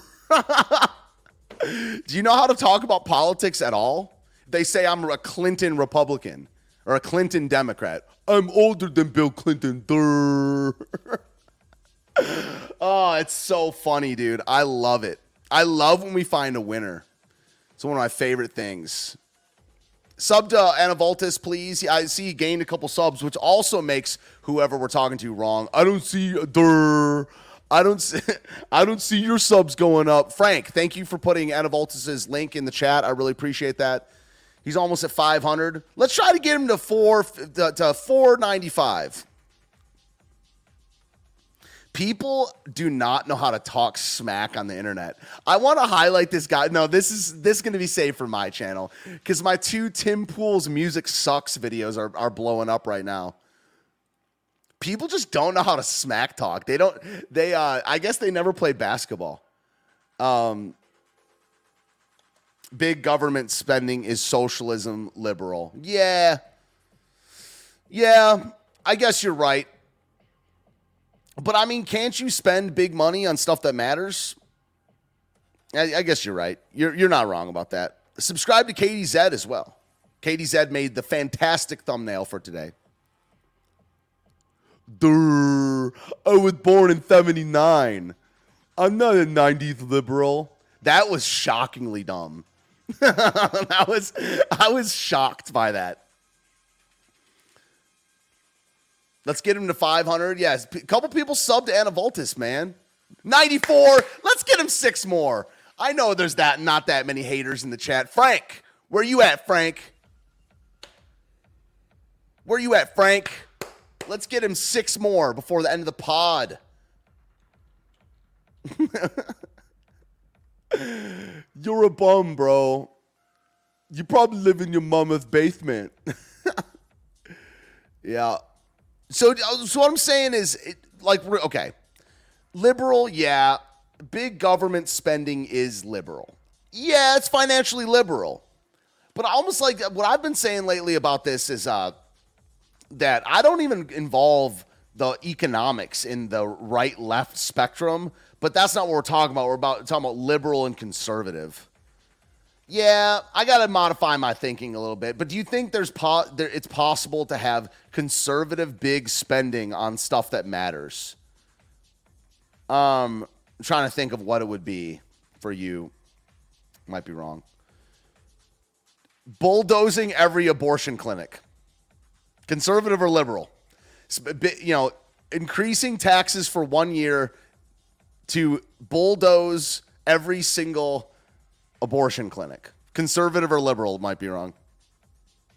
How can I be a 90th liberal? I voted for Bush. That's an interesting thought experiment right there. I took I beat the virus. Spending more than you have is never conservative.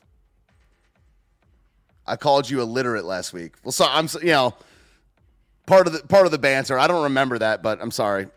You clearly aren't illiterate, but because you're speaking in full sentences. I don't remember that. You got to understand that I'm on air about 25 hours a week, and this is always a thing. It's always a thing on this show. It's like always a thing, going to battle. So don't take it too personally. You can do it privately funded for less. But what if you can't? What if we can do it You're just clearly a small, you're not a big-brained, big idea guy like me. I took the virus. There's a lot of great people on both sides. Lots of great people on both sides. I know Harry, he's a great person. He couldn't vote for me at the time. Now he can vote for me once he gets out. I love Snoop Deal Double G. Great person. So do you love Death Row Records? I love Death Row. I love Death. Excuse me. Fake news. I love Death Row. What's your favorite Death Row record, Mr. Trump? All of them. All of the Death Row records. Don't try to pin me down. I see what he just. Excuse me. Fake news. Excuse me. Fake news. Fake news. Look out for They it. tried to give me the virus. I beat the virus. Why you say they tried to give me the virus? Anna Volta says criminalize abortion everywhere. That's right. Still in the chat. We're trying to get to you to 500 subs today. Nice. 494. Come on. I know 24 of you got some. I know you got alt accounts. It's called We Do a Little Trash Talking. I agree with that. Just criminalize it. I'm trying to catch might be wrong in a thought experiment. Economics is life. Spending more than you have is never conservative. But what if the whole system is fake like it is right now? Like what if the debt is literally never going to go away?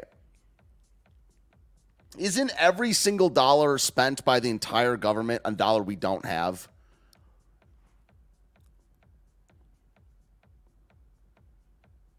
Yeah, sub to Anna Voltas with your alts, man. Maybe I got like 8 accounts.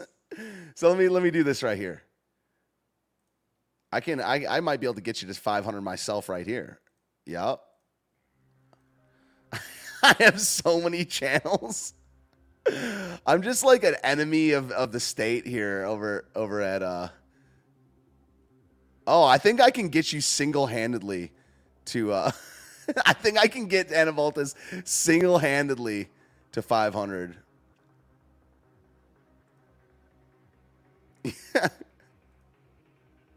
I ran out. Yeah, I ran out. Yep.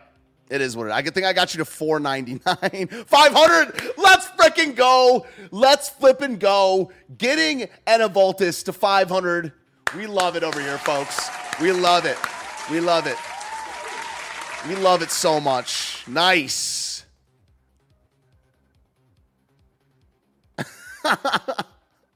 I beat the virus.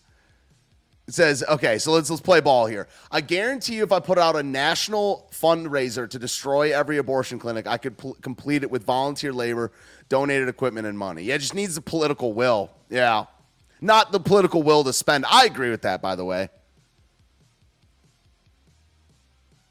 You're a team player? Oh, I love hearing it. Let's get this man a boost. We must, thank you, Kira. See, we must nullify our debt. And what does that mean, though? You mean like default? I don't know enough about economics. Duke says we must nullify our debt and return to a silver or gold standard. This is way above my pay grade. Because it's like, I don't know how this gets done. I mean, if the country itself is sovereign over its own money, couldn't we do that at any time? I don't know anything about economics from that level, from that perspective. Yes, Anna Volt is at 501. We love it. So what about KDZ? What about KDZ? Because KDZ is trying to get to 500, but the problem is she's got 110 subs. What is to nullify? How do you do that? Do you just like wave a wand? You say that, we're absolved, my son? Like, how does that work?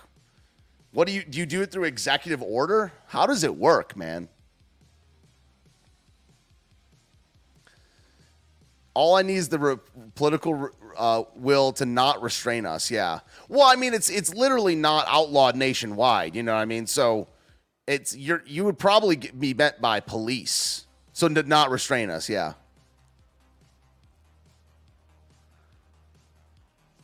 I got Frank. You don't have to do it, Renaissance. You got Frank in the chat doing it. So people sub to KTZ as well. KTZ, all one word. 113. Let's flip and go. Yeah, I got to criminalize abortion, man. It's so evil. It's just wickedness.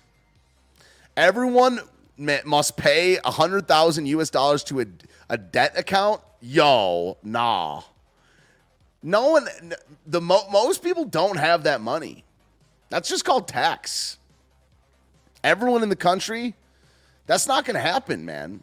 So that's not nullified. Is that? I mean, look, that's communism. Because you're going to take it, it's going to come from the rich people. It's not going to work that way. What's going to happen is going to be the richest people have to pay for the people that can't. I mean, it's like 90% of the country doesn't have that. I don't know the numbers, but I mean, please. Default. Yeah, it's got to happen through you can't take money from people. You can, but you announce to the world that you would not be repaying your debts and say, cash me outside. I mean, that's how it's got to work, right? I took the virus. You guys want to do more articles? I mean, I'm down to stay around. Best memes. I don't like these memes right here. When people just hop on the bandwagon and change their avatar. America defined in a single word. I was going to put him. That's one of the funniest clips of all time. I was going to put him. And I was going to put him. I think some of this Biden stuff's on purpose. I was going to put him. Correct wing is inevitable. Let's go. Let's go. So we got Anna Voltis to 501. Watch his videos, though. Yeah, he's got some very interesting stuff. His abortion takes are so base, dude. Like, Anna Voltis is one of the most base dudes on abortion. I'll say that right now. Like, when I talked to him about it, I was like, dang. This is when I was getting red-pilled on abortion. I wasn't that red-pilled on abortion in 2019. I thought I was pro-life. But when we talked in 2020 during the Carl Emmerich streams, I was like, dang. I was like, that's based. And I just changed my mind in a second. Not everyone who can't pay goes into personal debt, huh? Not easy, but realistic. I'm just saying if they don't have the money, they don't have the money, right? That's all I'm saying. Everyone in the country. Everyone must do it willingly to save our nation, yeah. But what if they don't? The show goes on. I mean, because it's like if you're saying everyone must pay. I'm really interested in this. I'm not trying to talk smack or whatever. That time's probably passed. Everyone must pay $100,000, but then they don't. It's not must then because you're talking about persuasion. This is the endless dilemma with government. It's like the minute you say must, that means force. Anna Voltis is literally a good human being. Dude, I cherished our time at Applebee's. Me, you, and him at Applebee's. I was so in over my head though. I learned a lot though. I learned so much.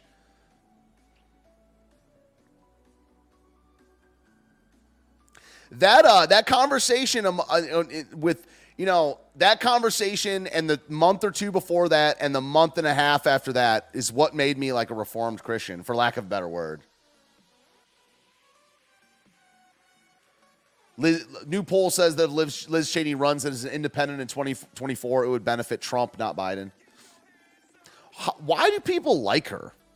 Does anyone, is she grassroots? Is there any sizable population that likes her that isn't like a lizard person? Who likes Liz Cheney? I'm trying to figure out who are the people that he likes. I don't think I can play this one. I got to play this one on the Daily Agreement. It has to do with the jabby stabby. And at this point, it's just not even worth it. This has nothing to do with with the caption. Let's just watch this clip from Fuentes, who I agree with on so much. We have to win at any... He explains the zero-sum thing really well here. We have to win at any cost. Us winning is always good, and them losing is always good. And that is the only thing that you need to know about politics. What is good for us is good. What is bad for them is good. That's what we need to know. There's nothing about this fairness or civility or the integrity of the procedure or following the rules. Amen on that. And I'll tell you why that is. It's because, and in case you don't understand this, in case you've been living under a rock for the past 3 months or 4 years, we're in a civil war. And the people on the other side are not our compatriots. These are not friends of ours. These are people who have a diametrically opposite view for what this country should be on issues that really matter. These people on the other side, they don't just think that we should have higher taxes. They don't just think that we should maybe have a more internationalist foreign policy. They want drag queens in public schools. They want to abort millions of babies, post-birth, late term. This is how I feel about it. I mean, this tribal thing is legit. I mean, they legit want to do these evil things, and it's like, it's not, I don't know. It's like, maybe I'm wrong. I'll think about it, but the seriousness of the situation is beyond who's the best man for the job. Doesn't matter to them.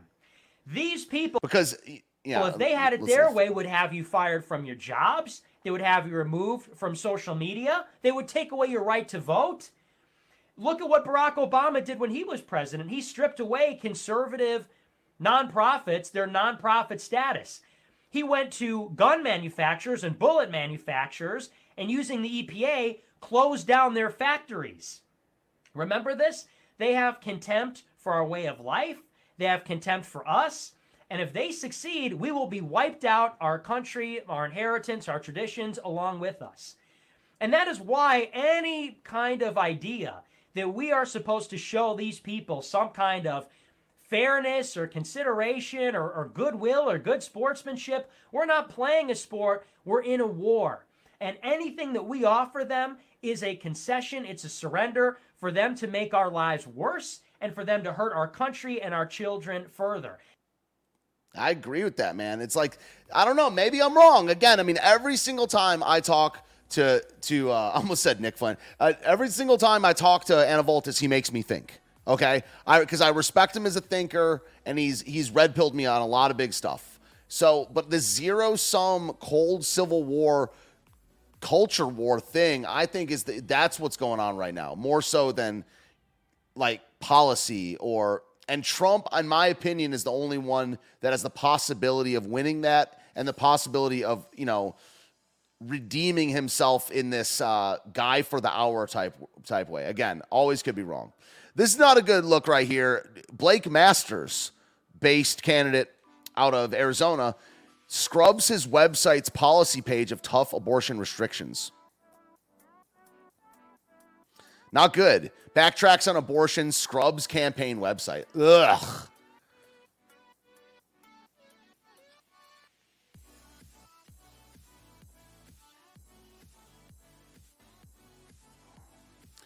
Masters, the GOP Senate nominee, Arizona, said on his campaign website that he supported a federal personhood law until Thursday. But does that mean he backtracked, or does that mean he scrubbed it from his website?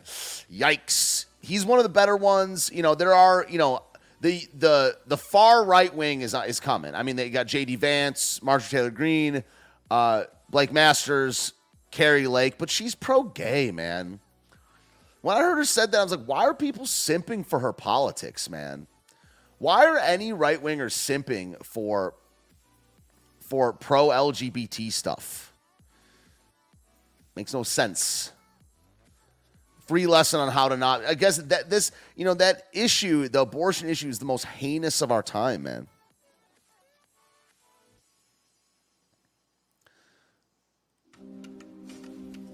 When is this from? Most people. This is from August 25th, 2022. People support common sense regulation around abortion. But Mark Kelly votes for the most extreme abortion laws. Like being a populist on abortion, appealing to the masses on abortion. Most people that call themselves pro-life are pro-life with exceptions, meaning, in my opinion, pro-choice, and most people that are pro-life are straight up pro-abortion. So appealing to It's just simple moral logic. He's like, even if you're the last person on earth, even if there's no people left on earth, right is right and wrong is wrong because God says so. In the world, we're talking no limits up until birth. Think about how crazy that is. That's more extreme than Western Europe. It's way more extreme. See, this is populist argument. It's like being like if 1,000 people jumped off a bridge, does a tree take a shit in the woods? You know, Than what like, Arizonans want. Look, I support something about me tells me I got that saying wrong. Ban on very late term and partial birth abortion.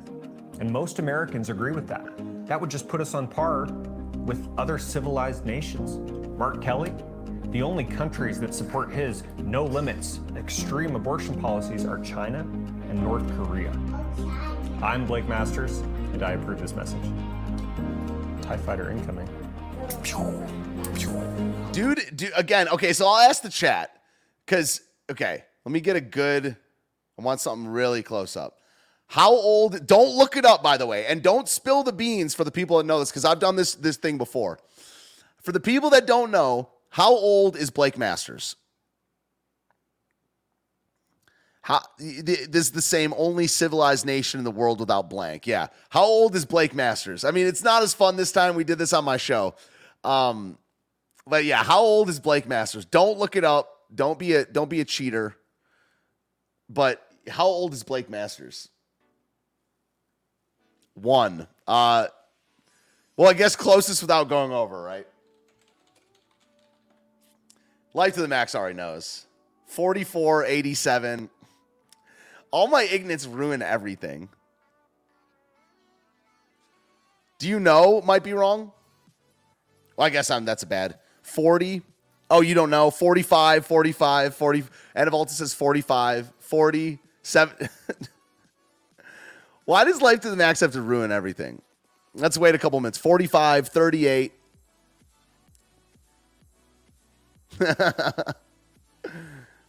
This one shocked me. Forehead looks mid-40s. Harvey says 17.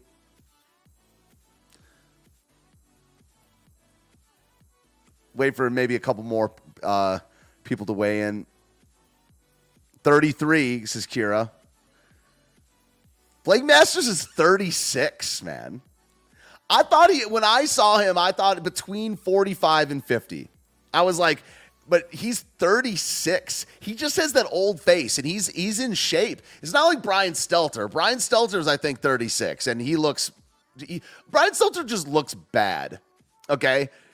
Blake Masters looks old. He's 36. He's a year and a half older than me. He just turned 36. You know, it's weird because he's in shape. You know what I mean? Usually people are like a little bigger and that makes them look a little older. And like, I mean, I don't have a good hair like him. You know, I have a receding hairline and stuff like that. But I don't know. Is it the boyish joy? The joyous smile and the young worldview? Yeah, I said the same thing, Insidious. Like 36. He just turned 36 too. I was like, wow.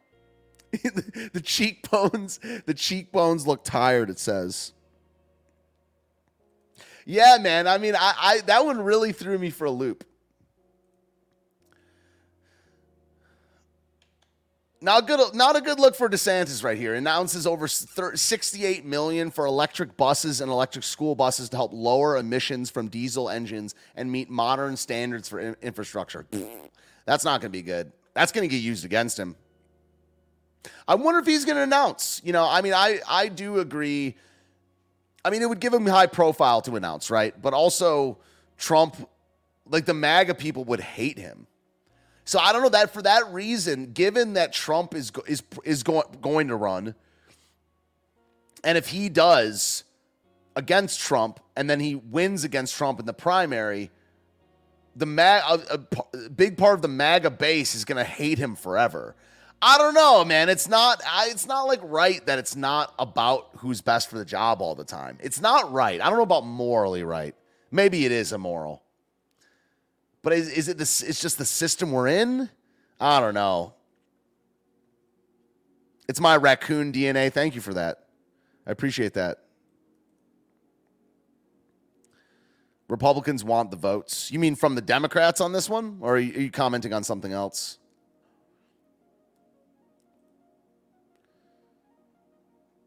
It's unfair to force a truck driver to pay a loan for someone who got a PhD in gender studies. Yeah, I mean, it's not right.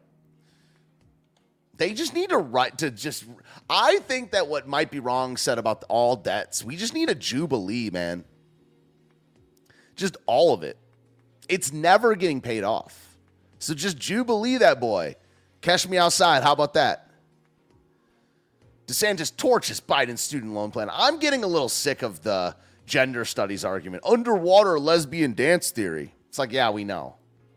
I just don't, when jokes get played out, it's like, 2015 called and wants its jokes back.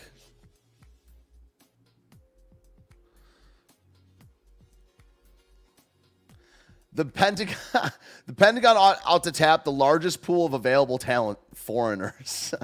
I want a nation. What are we doing? F you, Fauci. Megyn Kelly unleashes unyielding fire on Fauci after he look at this stupid headline. I don't want to see this. He sounds like... How long is the full thing?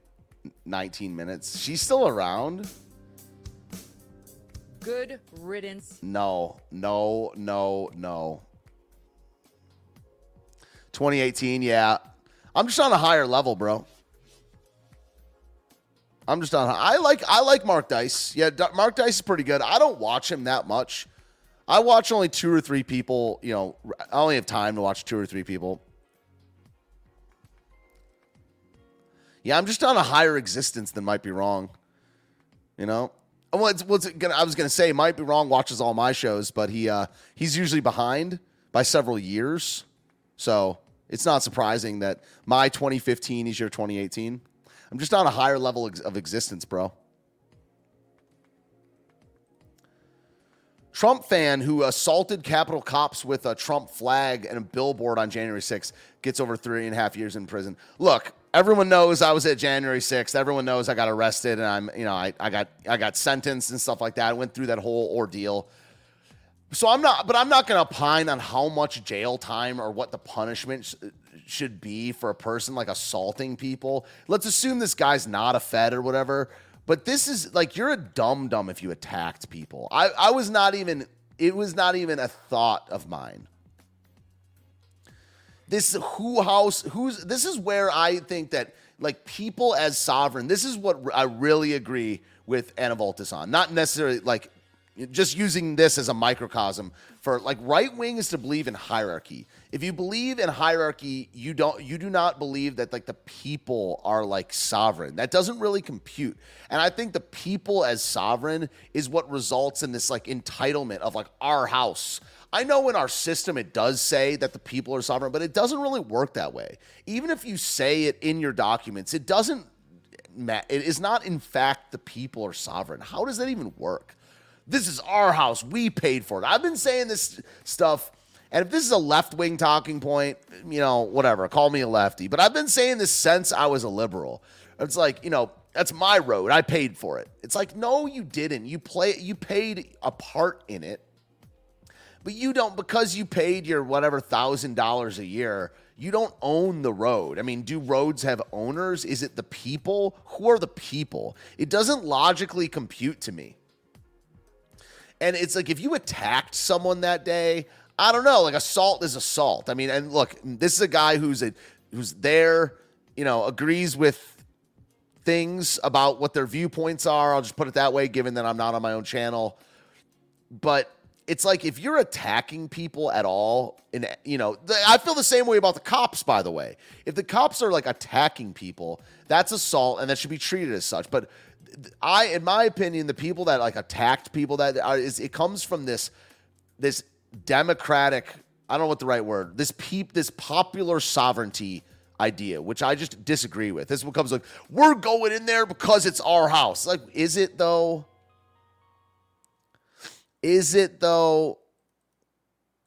Public property complicates everything. I know. It's a disaster. And these people, when they've spent this much time in their life buying into the idea that like they own the things they pay taxes for, it's like honestly, it's kind of insanity to me. How? What percentage? They were defending. Now if they were defending themselves, then my argument is moot, right? If they were being attacked, that's something a little bit different. But what I'm speaking out against is this mentality and these cliches. They're like, that's our house, we're going in. It's like, okay, man. It's like, I didn't go into there because it's my house. I went in there because I'm doing a job. I'm a live streamer. I'm a shitlord documentarian. So, I mean, I haven't reviewed all the footage. Got my own, footage to review. Did I see any of that on the east side? I don't think I saw any of that. The stuff where the side where the stuff really went down was the west side. I wasn't there. We'll do this one another time. Joe Rogan says vote Republican. No one who is alive today had ever experienced a true pandemic. And I'm hoping that now that this is over, people are going to, recognize that some serious errors were made and not repeat those. That's the best you can get out of it. So what do you tell those people? Vote Republican. Good. That's what a lot of them are going to do anyway. Yeah? Yeah. Oh, yeah. I mean... No, but you influence millions of people. More than a million people transferred over to the... A lot of them aren't going to either. And so... and this is another thing that I disagree with the partisan thing on. I don't vote Republican because I'm a Republican. I vote Republican because Democrats are pro-abortion. The Republican. That's the main thing. It's that the social, moral issues, Democrats and I just don't line up on any of them, and abortion is the chief of them. That's the main thing that will get me. It's not like I just will vote for any Republican, but I won't vote for a Democrat, man, because they believe in baby murder, dude. Party. And that doesn't make me a partisan. That makes me pro-life. I think in 2021 alone. Find out what that number is. But, you look at guys like Ron DeSantis, who kept Florida open and had some pretty reasonable policies in terms of, like, what to do about COVID. And, he mapped it out on television. He was... widely criticized for this, where he was saying, like, we need to protect our elders. We need to, make sure that medical care is available for those people, and everyone else, you should be able to do whatever you want to do and protect your freedom. No one who... Yeah, I mean, I do believe it's more complicated than just vote Republican. But at the end of the day, it's like, I just don't think you can be a real Christian. I mean, like, and on the subject of abortion, which is a lockstep issue with Democrats, you can't. There's no pro-life Democrats left, so I just don't think. I don't think I can do it. But there's many Republicans that I won't vote for, but I don't want the Democrats to win. Can that be a motivation? I don't know, man.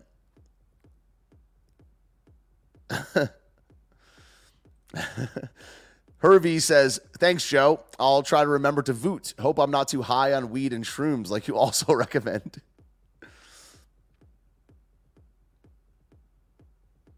For the sheep, that's the accurate message. Yeah.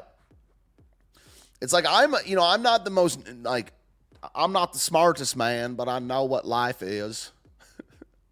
I can't articulate it all that well, and I do operate a lot on instinct and by feel. And I don't think that's that bad of a thing. I think there's way worse things because you can get to this you can like intellectualize, and this is nothing against Christian thinkers or anything, but you can intellectualize yourself into pure Satanism. You can, if you don't leave room for the metaphysical, for the spiritual, for the supernatural, you can empiricize, if that's even a word, your way into being a Satanist. So I think there are worse things than operating a certain extent by feel. I just felt like voting.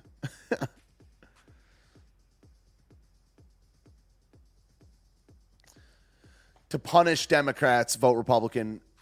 Dumb logic, but typical. Yeah. COVID is not that. I mean, COVID's over, dude. So like, there's other things to galvanize people now. COVID was pretty crazy anomaly. I mean, I took COVID seriously at the time. I still won't comply on anything, of course, but it's kind of flamed out.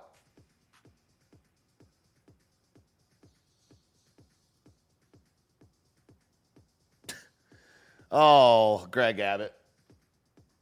Today is Ukraine's Independence Day. Join me in praying for the Ukrainian people as they continue their fight for freedom and sovereignty. We've added the Ukrainian flag at the governor's mansion to show our unity as they battle against Russian tyranny. Let me get some. This is such a bad look. I'm just so anti-Ukraine. One quick thing that I forgot to do earlier is remember that this replay gets this replay goes away on Let's Be Frank. So let me DM this to Anna Voltis. Let me just type this out because I'm gonna forget.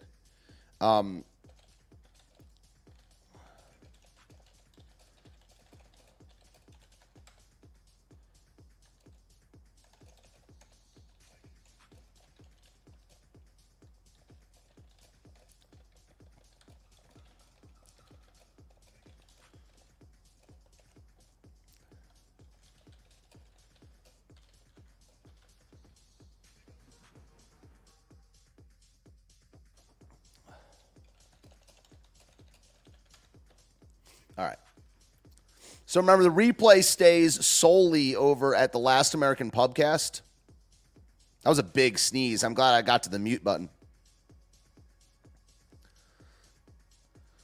This is the part of why we get along. We were created in the image of God, and that includes both our intellect and our emotions. Yeah. Yeah. I think there's something to the feel part of things, whether it's an emotion or whether it's just how it seems. You know, I don't know. Is that the same thing as an emotion? Maybe. But yeah, I mean, it's like instinct is like I learned to trust part of my instinct and part of my intellect. But you can't fully trust the intellect. Is instinct an emotion? What do you think about that? Yeah, is instinct an emotion? Because when it feels like, thinking with your emotions is most of the time a bad thing. Is instinct an emotion? Is your spidey senses or your vibe, the vibe you're getting, is that an emotion? Probably, right? I swear, Life to the Max remembers every single thing about every show I've ever done. Texas stands with Ukraine. It's like, I just don't agree with standing with Ukraine, man. They're just one of the most corrupt countries, and they're not even a real country. It's complicated. Like, because if it's an emotion, what emotion is it? It's not the instinct. It's not the emotion. The emotion is not called instinct. Wisdom and emotions, yeah. Or lack thereof. I mean, if your instincts suck, right? Dr. Life in the chat.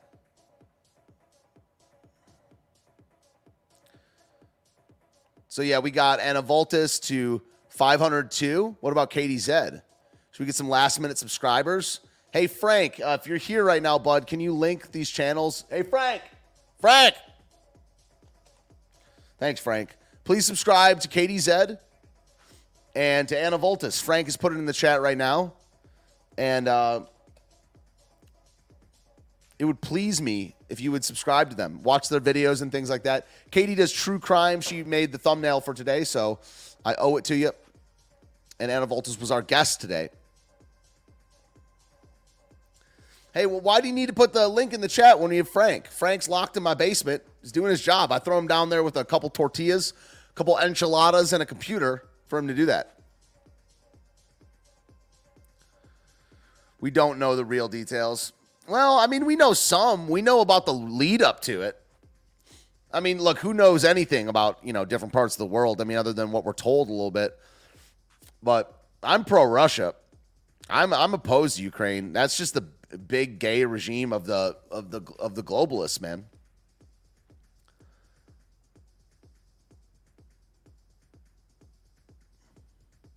You like to see your unique URL. Oh. Aha. You like to see it. Oh, I just like to see it. Yeah, Frank. We're done, man. We're done, Frank. You can scarf down your final enchilada and join us upstairs. We know about the instigation. Yeah, man. I think that being pro, you can be indifferent or you can be pro Russia, but being staunchly pro Ukraine is a little weird, man. And just calling it a sovereign nation, like why? It can't even defend itself. It needs the help of the globalists to even do what it's supposed to. I don't think it's sovereign. Love you guys. Have a good one.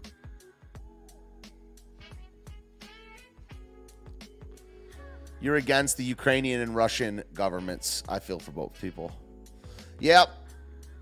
Since we're leaving, I'm not going to even, don't want to open up another can of worms.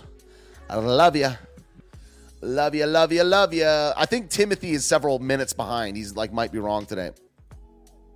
That was a long one. Have a good one, everybody. Love you so much. This is episode 7 of, what's it called? Correct Wing Weekly. I streamed 11 a.m. Eastern time on weekdays, so we got one tomorrow. If you want to check me out there, get over to Odyssey. I would welcome you to subscribe to my Odyssey because thanks, Frank. Frank's putting my Odyssey link in there. I appreciate that. Trying to grow it over there because I take my replays off of YouTube because we get spicy. I say gamer words. But if you want to watch on YouTube, it's at Ignoramus Media. So I'll link that as well. Frank will link that as well. Thanks, Frank. I really appreciate it. So follow my Odyssey. We're here every Friday. Ooh, no show next week. I forgot about that. No show next week. I'm going to be on the road.